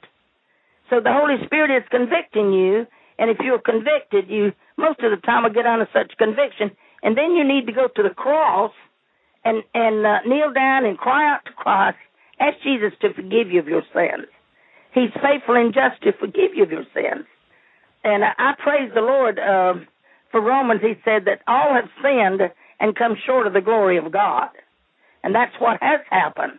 You say, well, I'm a good, clean Christian. Well, if you are, then you need to be winning souls for Christ. And if you aren't, then you get in there and get right with Christ. Go to those altars and cry out to him and ask him to forgive you of your sins. And he'll do exactly that. If Jesus can forgive the man on the cross with him, the other one, went to hell. He didn't want no forgiveness. That's right. Now, then we got a lot of that out there, Shannon, and that's what's so sad. And whether it be the infidel or whether it be the haters and witchcraft or whatever they're in out there, listen, the Holy Spirit will convict you. You need to come away from that stuff, because those spirits will carry you to hell. Yes. But the other man that was on the other side of Christ, he asked Jesus to forgive him of his sins. And Jesus said, this day I will remember you in paradise. Of course, that's another deep subject going into that now. But Christ was dying on the cross, and while he died for all of us, he died for them that's out there that need to get saved and come to the cross, and Jesus will forgive them of their sins and wash them in his blood. That's what he'll do for you if you want to accept Amen. Jesus. Because if we do not accept Christ and our spirit leaves the body, in other words, we die, then it says to be absent from the body is to be present before God. We're going to give an accounting, and if we don't know Christ, we don't get into heaven. That's right. We go to hell. That's right. And God doesn't want any man or woman to go to hell. No, he does That's not. why he's long-suffering and merciful. Absolutely. And he sent his son, Jesus Christ, to die for our sins, to redeem us, and to give us an opportunity to have a relationship with him again and be saved. Now, Grandmother, when a person gets saved, what is the next step for a new believer? What should they be doing next? They need to say, we were taught, Shannon, and it's very true, you need to be saved, the old saying is, and sanctified and filled with the Holy Spirit, okay? Yes. When you get saved, a lot of people get saved. Some have gotten in our early days, got saved and sanctified and filled with the Holy Spirit all in one night. And you can. I mean, you really can. It's there for you, But when you get saved, you naturally just keep seeking the Lord, and you become sanctified. Means you're still sanctified through the blood. And when you become sanctified, You're not going to want all that stuff that you once wanted or desired, because the blood of the sanctification of Christ will take all that filth and that mess away from you, and you don't desire that stuff anymore. It's almost like after we became Christians, I hardly knew I was ever a sinner, Shannon. I really didn't. I thought, I feel like I've always been a Christian. And that's what Jesus does for us. It's that you feel like you've always been a good Christian, and then keep seeking the Lord, because in John 15, in St. John 15:5, Jesus, was with the disciples so long, and he had to leave. He's fixed to go back to his Father. And Jesus says it's expedient that I go away. And if I go not away, I can't send you another Comforter. Right. Jesus was the Comforter to his disciples, and he gave them power every day to tread on serpents, lay hands on the sick, and they shall recover. Yes. But he said, but I'm fixing to leave you guys now. Are you listening to me? I am fixing to go back to my Father and sit down at the right hand of the Father. That's where he was fixing to head out to. And when he did, he said, you go to the upper room and you tarry in Acts 1 and 8 and to Acts 2 and 4 till you be endued with this power from on high. And the power was the Holy Spirit coming and was going to baptize them with the Holy Spirit. And the Holy Spirit did come. And the evidence, the reason a lot of people have fought this, Shannon, is the only way you know you have the Holy Spirit is that the Holy Spirit speaks. The Holy Spirit speaks for himself. Yes. That's right. He does the speaking. And to say, well, I felt the Spirit, and I got all this when I got saved. No, I'm sorry now. No, you didn't. Because the Holy Spirit has his own language. Right. The Father had his own language, and Jesus had his language. Is the Holy Spirit dumb? No, I'm afraid not. The Holy Spirit can speak every language on the face of this earth, besides the heavenly language that Satan cannot get into, praise God. Praise the Lamb of God. Satan cannot touch the heavenly language that the Holy Spirit lets us speak through to her and to be with her in my prayer language. He can't touch that. Now, I can speak all the other languages wherever I go and try to win the lost to Christ like I did in Haiti. I spoke some of the language of Creole and French because I couldn't speak their language. But the Holy Spirit spoke for me. Amen. And that's beautiful, see. He gave you some diverse types of tongues, and they said, wait a minute, we understand you in our language, and you didn't know a lick of Creole or French, but the Holy Spirit had gifted you, and you were speaking in a foreign tongue in the mission field. That's right. Amen. The Holy Spirit told me that I would if I ever went, and when I went to Haiti, he proved it to me what the Holy Spirit would do. Amen. And that's the way it is. I could go right now, Shannon, anywhere in the world and was in a revival or a meeting helping someone, or if I was praying for someone of another language. Yes. Praise God. Now, the Holy Spirit can take over, and the Holy Spirit will speak through me to them and can help them out. Yeah. And that's what's so beautiful about the Holy Spirit, being filled with the Holy Spirit and having the diverse types of tongues, which is a beautiful language through the Holy Spirit. That's one of the gifts. And that's one of the gifts. That's exactly right. Amen. Praise God. For someone God. tuning in who has not received the Holy Spirit but would like to, right, how does one go about doing it and getting the gifts? The way they need to do that, Shannon, is just get somewhere in their closet of prayer or in their car or anywhere that nobody will bother them and just love Jesus. Start praising his name. That's the way I got it. You can just praise him. I love you, Jesus. I praise your holy name. I praise your holy name. And really mean it now. Really mean it. And just start praising him. And pray. It's not the prayer for something. You don't pray for it. It's a gift. It's a gift to us by loving and praising him. That's the way it comes. It comes on the wings of prayer and praise, not somewhere where you're praying for something for yourself. The Holy Spirit is a gift to you, so just start loving him and praising him and just hang in there. Don't give up. And the Holy Spirit may take your tongue and you feel like you don't know what's taking place.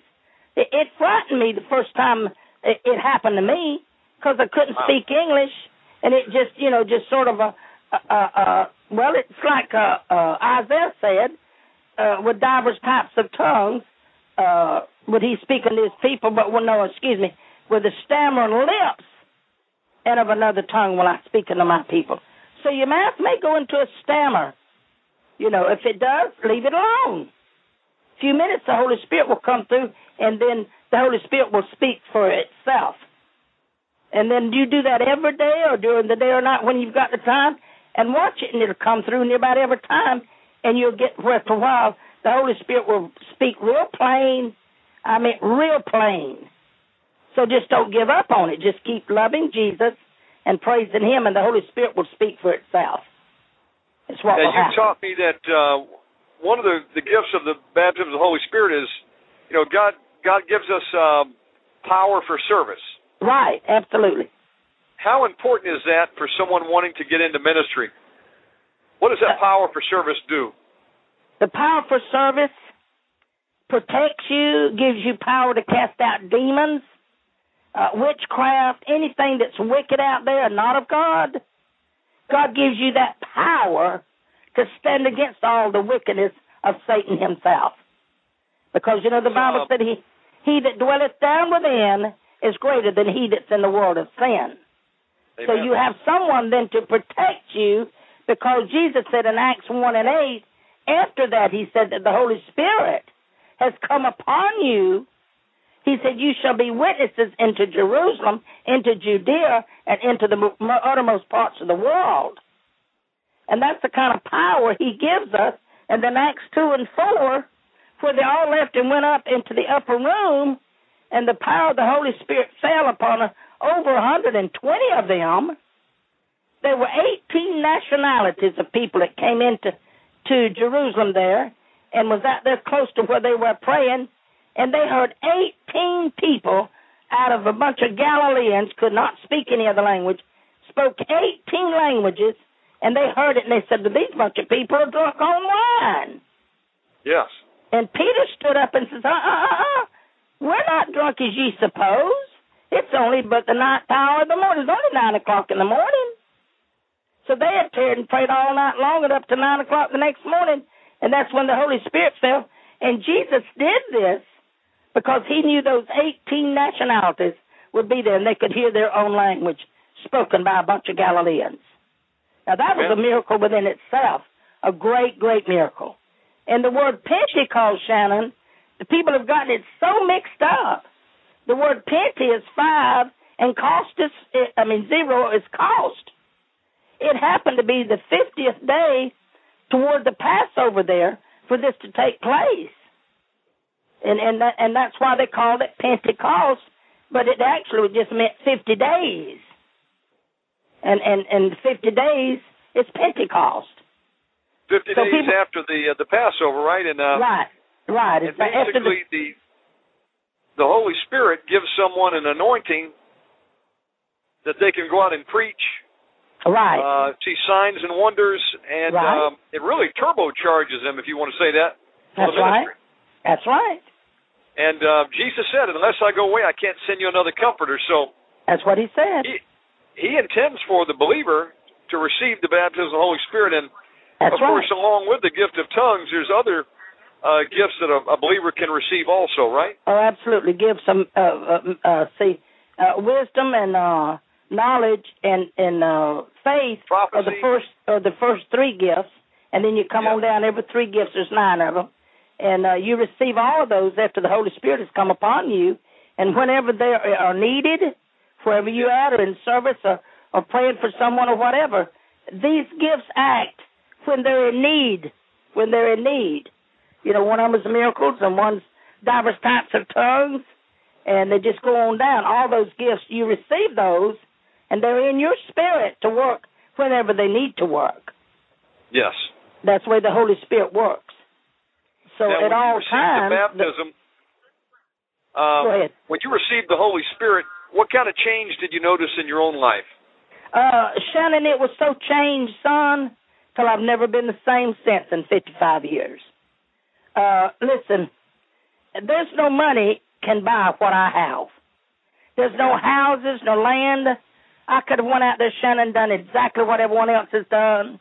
Granddaddy and I have got enough of tapes of working in mission fields that we could have took them to churches and raised money and said, hey, you know, we need the money, blah, blah, blah. We never did do that, Shannon. If we got any money for mission, we took it to the mission fields and built churches, and built parsonages, especially in Haiti, dedicated one in Trinidad. That's what we did with our mission money. We didn't buy big brick homes back here. I don't care what I live in, Shannon, as long as I have the rain that's not raining down in my face. I'm okay. And that's the way we did. We gave to Christ. Gave everything back to the ministry, people, and you true servants of God. You weren't looking for a reward down here. You weren't looking for to build a big home out in California, have a Learjet or a Mercedes-Benz. No, sure wasn't. No, ma'am. In fact, I remember growing up, you were very good stewards of the Lord's money. Right. And when you ran churches, most of the time you had to go in and get churches out of debt, didn't you? Oh, that's what we did, son, all the time.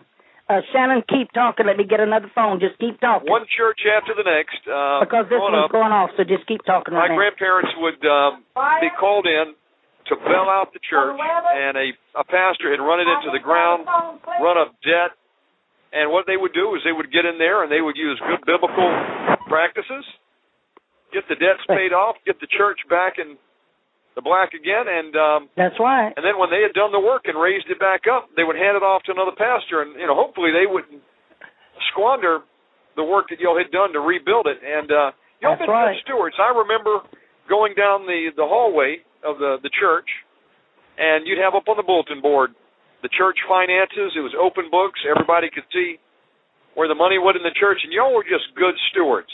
That's right. Something that you don't see a lot in today's ministries. It's about people building their empires down here. Mm-hmm. And, it's like they've lost the mission that we've all been called for, and that is that's right. To bring people to Jesus, cast out devils, lay hands on the sick. Mm-hmm. Grandmother, I'll tell you, there's a lot of people out there that you don't see any of the fruits. They don't believe the baptism of the Holy Spirit's for today, that healing's for today. Let me ask you a question. Okay, go ahead. Are the miracles that Jesus performed for today? Absolutely. Full force. Amen. Full force, son. In fact, Shannon, I'm going to tell you something. Jesus is about to show some things that Jesus told me in my earlier ministry. Yeah. He said there would come a time in my last days before his return or before the tribulation that his word would be manifested in such a great way that I would be even shocked. And I believe that. You know how God took Philip in the New Testament, and he had to go up there down to Gaza Strip over below Israel and baptize the eunuch? Right. Okay. That fascinated me when I read that when I was a young Christian. And I always wanted the Lord. A lot of people would laugh at me when I talk about going to the mission fields. Oh, of course, me being a lady minister, how that can be, how they left to fight us women.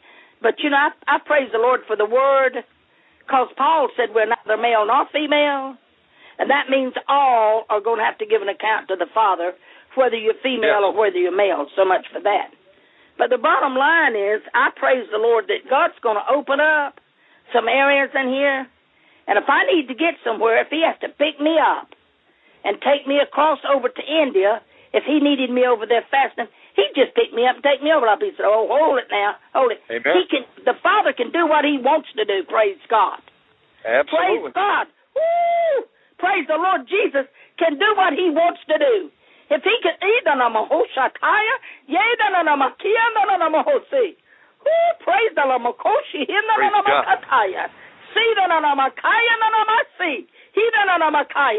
praise God. Yea, behold, I'm the Lord thy God, and I change not. Yea, behold, I am God Jehovah. I am a God of thunder, and I'm a voice of many, many waters, said the Lord. Hallelujah. Praise.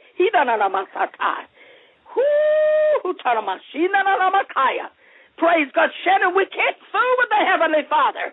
We're on dangerous grounds if we try to get up into that upper room where the Father is.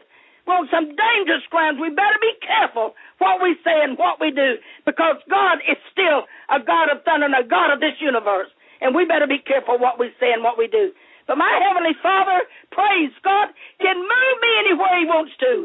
If He can take Elijah and bring a chariot of fire down and let Elijah roll around in it and take him back up, He can do anything for me and anyone else that's out there that believes it. Praise God today. Whoo, praise God, amen. Whoo, hallelujah. Thank you, Jesus. Praise the Lamb of God, amen, Shannon. Praise God. You can't fool with Him. Praise the Lamb of God. Oh, ma'am. Hallelujah, hallelujah, hallelujah. And His word's going to be performed.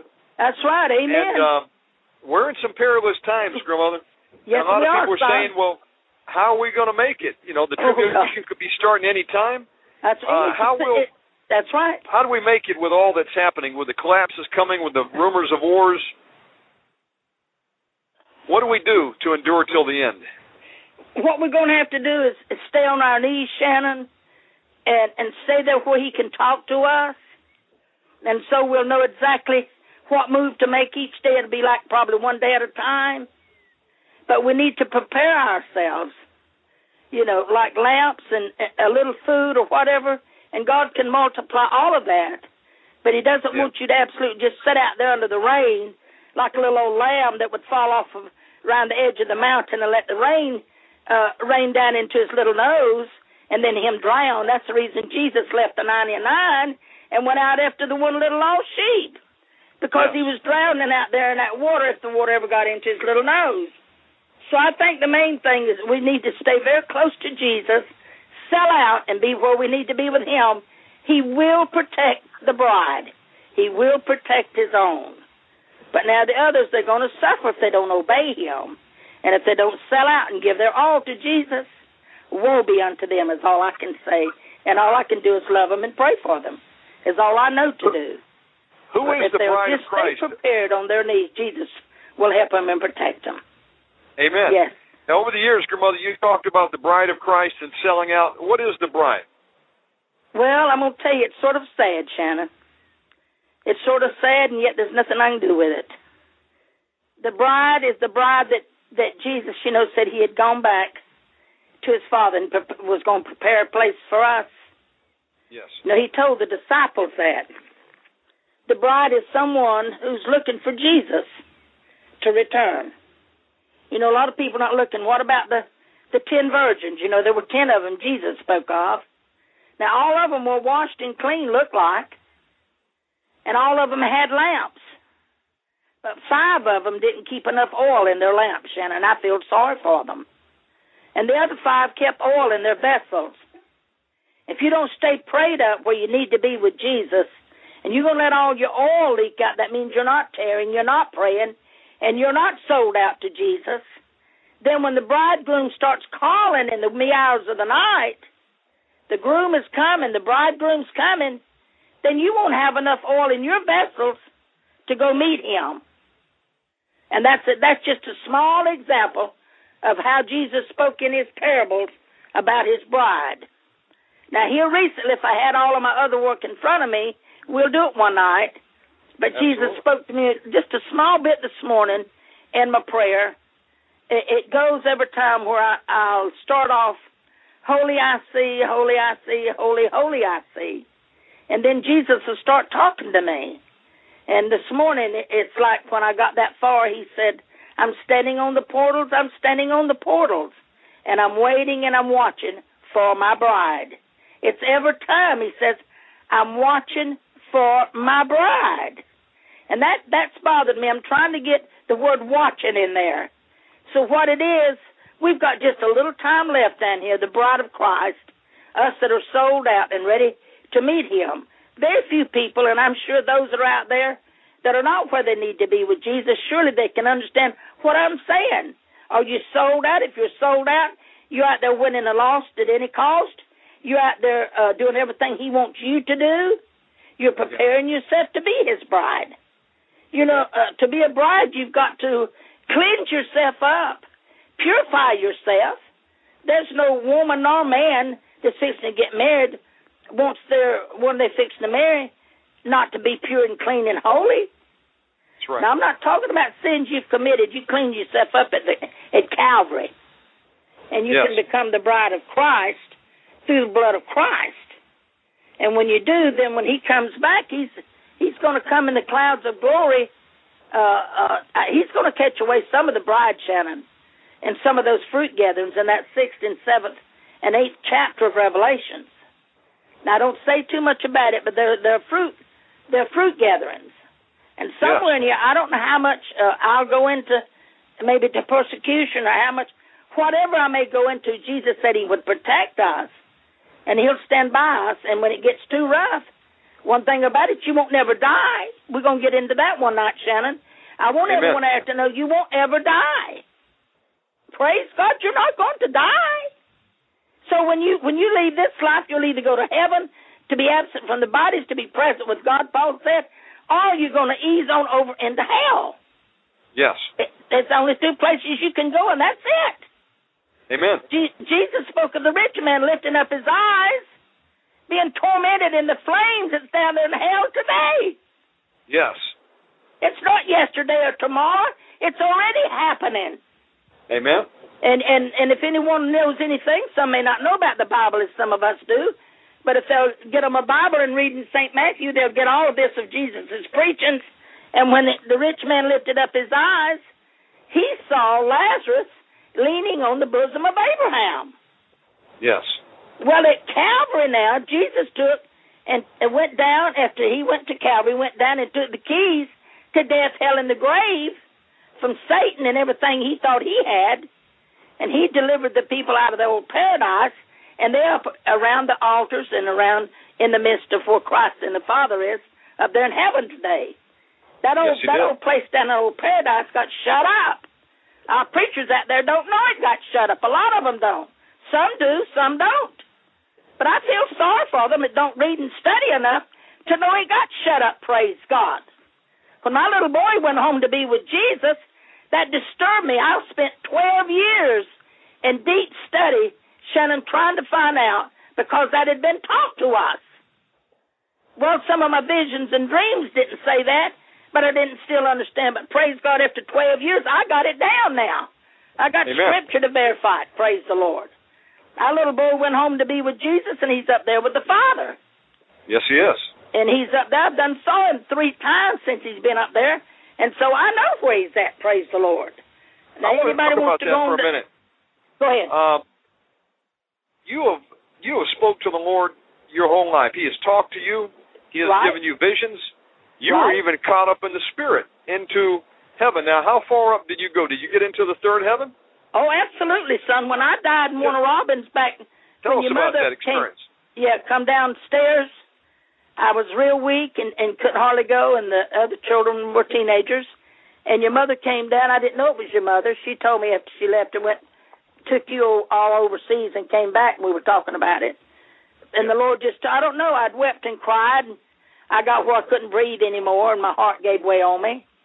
And when it did, you're caught up. I mean, boy, when I did that study, after I'd had the visions and dreams and whatever had happened to me, it all come alive. The Lord said, what happened to you at that? I said, Lord, I don't know. And then when he gave me the Scripture on it, I was caught up into paradise. What it is, you're caught up right before the throne room, and you're right down on your face in front of the Father. That's where you go. Amen. And so while I was up there, naturally you're going to keep your head down. A lot of people don't like our visions and dreams, Shannon, but I can't help what they don't like. Amen. I know what I've experienced, and then it'll be up to them. The Apostle Paul was caught up. Right, he sure was. And was this after Dwight had died? Had he passed away at that point in time? Let me see. No, this happened to me before Dwight went home to be with Jesus. Okay. This was just before the little fellow left. He was preparing you for something that was getting ready to happen major in your life. That's the loss of your son. Absolutely. And your spirit left a body. You find yourself in the throne room of God in the 3rd heaven, laying prostrate on the ground before the throne of God. And what happened at that point in time? Okay, the Father starts talking to you. The Father will actually talk to you just like he did Moses, just like he did Adam in the Garden of Eden, and I can go all through the Old and New Testament, how the Father will talk to you. Yes. A lot of people think it's only Jesus does it. Jesus can do what he wants to anytime. Amen. Amen. But when it gets into the throne room where the Father is, that's as far as it can go. There's no one else can talk to you for you except the Father at that time. And the Father started to encourage me because I thought, well, praise God, I've come home. I don't have to go back down there. That's the first thing that hit my mind. I don't have to go back down there because I was undergoing a lot of persecution. I was undergoing a lot of things. And I'd gotten tired and was proud I'd got home to be with Jesus and the Father.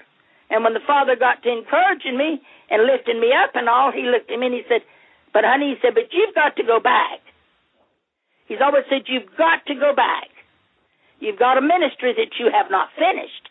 So you've got to go back to planet Earth. Well, when he started bringing, you have no control over yourself. The Heavenly Father has control over you. Amen. And I had a lady minister who can verify it.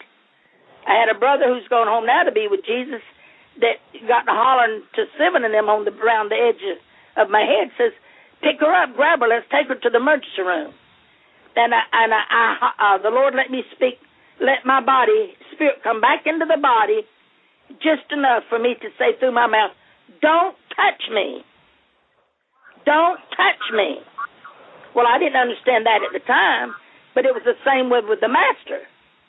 And same way with Lazarus. You know, there's a place in there when someone's trying to fit back into their body, you don't touch them, but you're going to mess things up with the Father may have to spank you. You've got to leave people alone when it gets that far gone.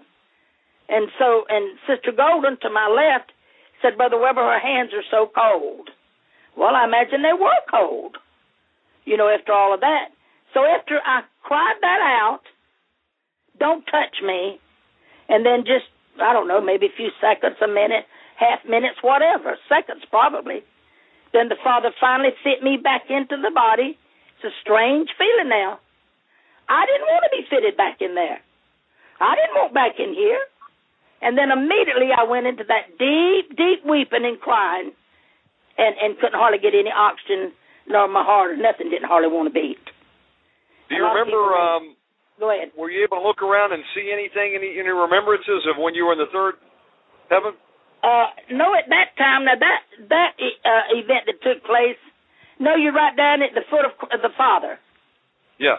Yeah, I'm right down at the foot of the Father. Now, when Dwight went home to be with Jesus, and I was caught up into paradise, Jesus and the Father brought me up there, Dwight came around. That was after Dwight had been home about 6 weeks to be with Jesus. Yes. Of course, naturally, we're weeping and crying and just not handling nothing. And there was the Father, Son, Holy Spirit sitting up there. And where Jesus was sitting at the right hand of the Father, they would look like a little angel came out from around behind Jesus and came on around in front of Jesus. And Jesus put his left hand out. And he bidded this little angel to come up into the crook of Jesus' arm. And when he did, he turned him around, and it was Dwight. Wow. It was Dwight, and I thought, oh, my. So I really thought Jesus was going to keep me that time now. I thought, this has to be the time. He's not going to let me have to go back down there again. Yeah. Well, after I saw Dwight do that, Jesus looked at me, and here's what Jesus said. Can you take any better care of him than I? Well, Shannon, my, what could I say? Nobody could take any better care of my baby than Jesus. Nobody. But I still wanted him, though, Shannon. Absolutely. I felt like every day I couldn't live without that child. He like 6 weeks being 13 years old, and he was an angel. We'd been entertaining an angel in our home because you didn't understand. You were only 2 years old when the little fellow went home to be with Jesus. So you can imagine, anyway, it was not easy. That's another story. Sometime maybe I'd like to tell about Dwight. But that was the second time that I'd been up there. And when he does, he just turns you back around and takes your spirit and brings you back to planet Earth. And that's now, Grandmother, go ahead. The Lord has spoken to you all throughout your life, and I know He speaks to you on a regular basis. He's even talked to you and given you messages from me, and I've come to pass. Right. People say, what's it sound like to hear God? How does God speak to you when you hear Him? Oh, you're asking me that? Absolutely. Do you hear an audible voice? Do you hear an impression in your mind? How would you describe hearing the Lord speak to you? Mainly, Shannon, the Holy Spirit lifts you up. People don't know a lot of times they're being lifted up, Shannon. Or either they have, but they're not where they need to be lifted up, all right? Yes. Now, that's a lot of the problem. I'm sorry, but it's the truth. It has to be. But, you see, I walked and talked with Jesus. After I sold out to him at the age of, before 19 years old, right at it, about 19, early 19, I gave my all to Jesus. I didn't feel there was no other way but to give my all to him, son. And then that one day I was caught up, the first time was when we were praying with Granddaddy that day. He was working before we ever left and went to the mission field. That the Holy Spirit took me up then. I thought, sure, that was, I believe, my first time of going up. And I thought, sure, I wouldn't have to come back down then. My babies were little. Renee was only 6 months old. And, of course, you weren't born yourself. But anyway, it's always that he just tells me I have to come back. But really, your visions and dreams and being caught up in the Spirit, the Holy Spirit does that. And you're caught up so he can talk to you. And he'll actually talk to you. Amen. The Father, absolutely. When I'm caught up in the Spirit, he's got, let's put it this way, he has your undivided attention because you're in his hands and you can't get out of his hands. You try, you're in trouble, sure enough. That's right. You're really going to get in some trouble now you start such as that. So when he catches you up, I mean, you're in his control. He controls you completely. And, of course, every time I didn't want to come back no way, so I was not fighting too much. He just talks right out. Well, you know how he talked to Moses and how he talked to to Adam in the Garden of Eden. A lot of people said, what? The Father came down in the cool of every day and talked to Adam. If God can talk to Adam, can he talk to us? Amen. Absolutely can. That's right. And that's good. Go ahead. And here recently, he's been talking to you a lot about end times. Right. You know, you and I have had many discussions about where we may be on the timeline before the return of Jesus. Right. Let me take you back to maybe in last year. Right. In the last 2 years, God's been speaking to you. And what has he said here recently to you? Okay, here recently, just before Christmas of 2010, yes. You know, I told you, the Lord told me just to hang in there October, November, and December. Yes, and ma'am. that he would talk to me the first of the year. Okay. Well, you just tear and pray and, you know, and do whatever you're supposed to do every day and just hang in, and I did. And so for around the first of the year, I just sort of had dismissed some of it. And so I was praying here early one morning before daylight, and the Father started talking to me, and he said, you know, I told you I was going to talk to you. I said, yes, Father, you did say that. So then he started talking to me. And the Father wanted to let me know in the 58th or 60th chapter of Isaiah, where he said that darkness was fixing to cover the earth and gross darkness to people. Yes. And I said, Lord, it was like, wait a minute, you know. He said, I'm telling you just like it is. He said, now watch it. Watch what I tell you. And Shannon, I'm telling you now, the darkness has covered the face of the whole earth now. And that's when, within a week's time, Haiti had that heavy destruction in Haiti. Oh, that's right. And from that time on, Shannon, we've had masses and masses of earthquakes, tornadoes, mudslides, tsunamis. It hasn't stopped. It won't stop. And gross darkness is covering the people. Absolutely. You're talking, that was toward the end of 2009, and I remember that was the earthquakes coming. 2010, sugar. It got so bad that one day, the Lord said, get all your bags and get out. And I came back, of course, last year, March of 2010. Right. And you know, folks, I've learned that when the Lord speaks, you better obey him. Absolutely, absolutely. Or we can be in some trouble. Yes, we will. We sure will. And we'll go on to it in another show, and I've shared a little bit to the people. Right. Now, many years ago, the the Lord woke you up in the wee hours of the morning with a message for me, and you called me up and said, God has said, have all your bags packed, you're getting ready to move. Right. I'll never forget it. Oh, and, yeah. I wasn't in a position to move, but I said, God, you're going to have to confirm it to me, and he did. Right. Within 48 hours, Mount St. Helens erupted, and so did the Tolima volcano. Right. And I watched it as it went down on CNN. You right. know, my point I'm making is, and we're going to do another show on that, the visions you've had about the future and the pills of fire. Okay, right, absolutely. We've got about 8 minutes remaining. If you're just tuning in, you're listening to Omegaman Radio. My special guest today is my grandmother, Reverend Wedis Weber, and we've been talking about a number of things today. In the final, we're going to have to do a number of shows. There's no question about that, Grandma. Oh, yeah, absolutely. I mean, we're just getting into some meat here today. Absolutely right. It's so fascinating, and there's so much to talk about. Right. In the more minutes remaining, what would you have to say to the people out there listening if you had to give them some parting words today?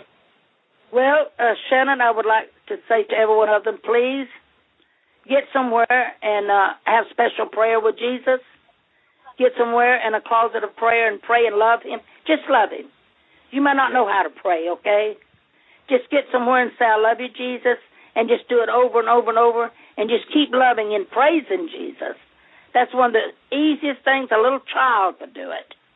You do it and start loving him, reading your Bible every day. Please read your Bible and say the Lord's Prayer in the 6th chapter of St. Matthew. Say the Lord's Prayer in there. Say that and pray, and Jesus will love you and take care of you and help you to find someone, or someone will help you to get a little further along than where you are in Christ Jesus, because he loves you very much himself, because Jesus died for us on the cross. And he died for the most beautiful reason there'll ever be, and that's for us. So look up to Jesus and love him, I think, is the main thing, just loving him. That's the way I broke through all down through the many years. It's just loving Jesus. Get somewhere and just love him and love him and love him. A lot of people may not love to be loved. I guess I happen to be a person that I love to be loved myself. Amen. And so it has been hard for me to love Jesus because I love to be loved. Amen. And if you don't, you ask Jesus to put the love of Christ in your heart by receiving Jesus, and therefore then you'll have more love to love him. And they're God. Of course, go ahead. Occupying till he comes and winning souls, because he that wins souls is wise. That's exactly right. Amen. That's right. Grandmother, in the few minutes remaining, would you go ahead and close this program out today with some prayer for those listening in? Okay, all right. Master, we come humbly into your throne room again, Jesus. Father, Son, and Holy Spirit. We're asking you, Lord, to put a shelter, put your shadow over the people all around the world, Jesus. Help those that want to be helped. And, Lord, that those that need prayer and have heard any of this today, let them call in, Master, and we'll have special prayer for them. We will put them specially in our request of prayer. And, Master, you touch them, bless them, and lift them up. Bless their families, lift up their little children, their teenagers, their moms and dads, and help them, Father, to look to you most of all, to look to you, because, Jesus, you died for them at the cross. And, Master, we love you and we praise you, and watch over them in Jesus' holy name. Just watch over them, Lord, and I'll give you the praise and the honor and the glory in Jesus Christ's sake. Amen. Praise God. Amen. Yes. Grandmother, amen. I love and appreciate you, and I love appreciate you too, coming on short notice today, and That's I'm going to have you back on the show real soon, all right? All right. Love you, hon. Love you, Grandmother. Goodbye. Bye-bye. Folks, I want to thank you for tuning in today. That was my grandmother, Wedis Weber. It was a pleasure and honor to have her on. She didn't know we were going to do a show so impromptu, and I told her, you know what, be instant in season, out of season, and that's not a problem for a pioneer like my grandparents. They've been giving their whole life to the Lord, over 55 years in the service of Jesus. So, folks, I'm on the road. This is a live program. I've got to sign out. I've got to pump some gas here, and I'm on my way to Nashville. I'm going to be there, God willing, in time to see Bob Larson. He'll be doing a free deliverance conference tonight, 7 p.m. at the Nashville Marriott and Airport location. And then I'm going to be driving on up to Hegewisch for the Men's Deliverance Conference. So any of you that are in the area, maybe I'll meet you up there. HBCdelivers.org is the website for Hegewisch Church. Men's Deliverance Conference starts Thursday night, goes through Sunday. And, of course, WRWpublications.com, home of Win Worley material. Shouts out to all our friends, Dr. Pat Holliday, PatHolliday.com, MiracleInternetChurch.com. Our official website is OmegamanRadio.com. You can reach me on Facebook at Omegaman Radio. And if you appreciate these programs and would like to see more, support us. We need your help to continue. All of our programs are free. We normally open up the lines and pray, and we're going to be doing more of that this week. As we were last night, we were up 5 hours on the radio ministering.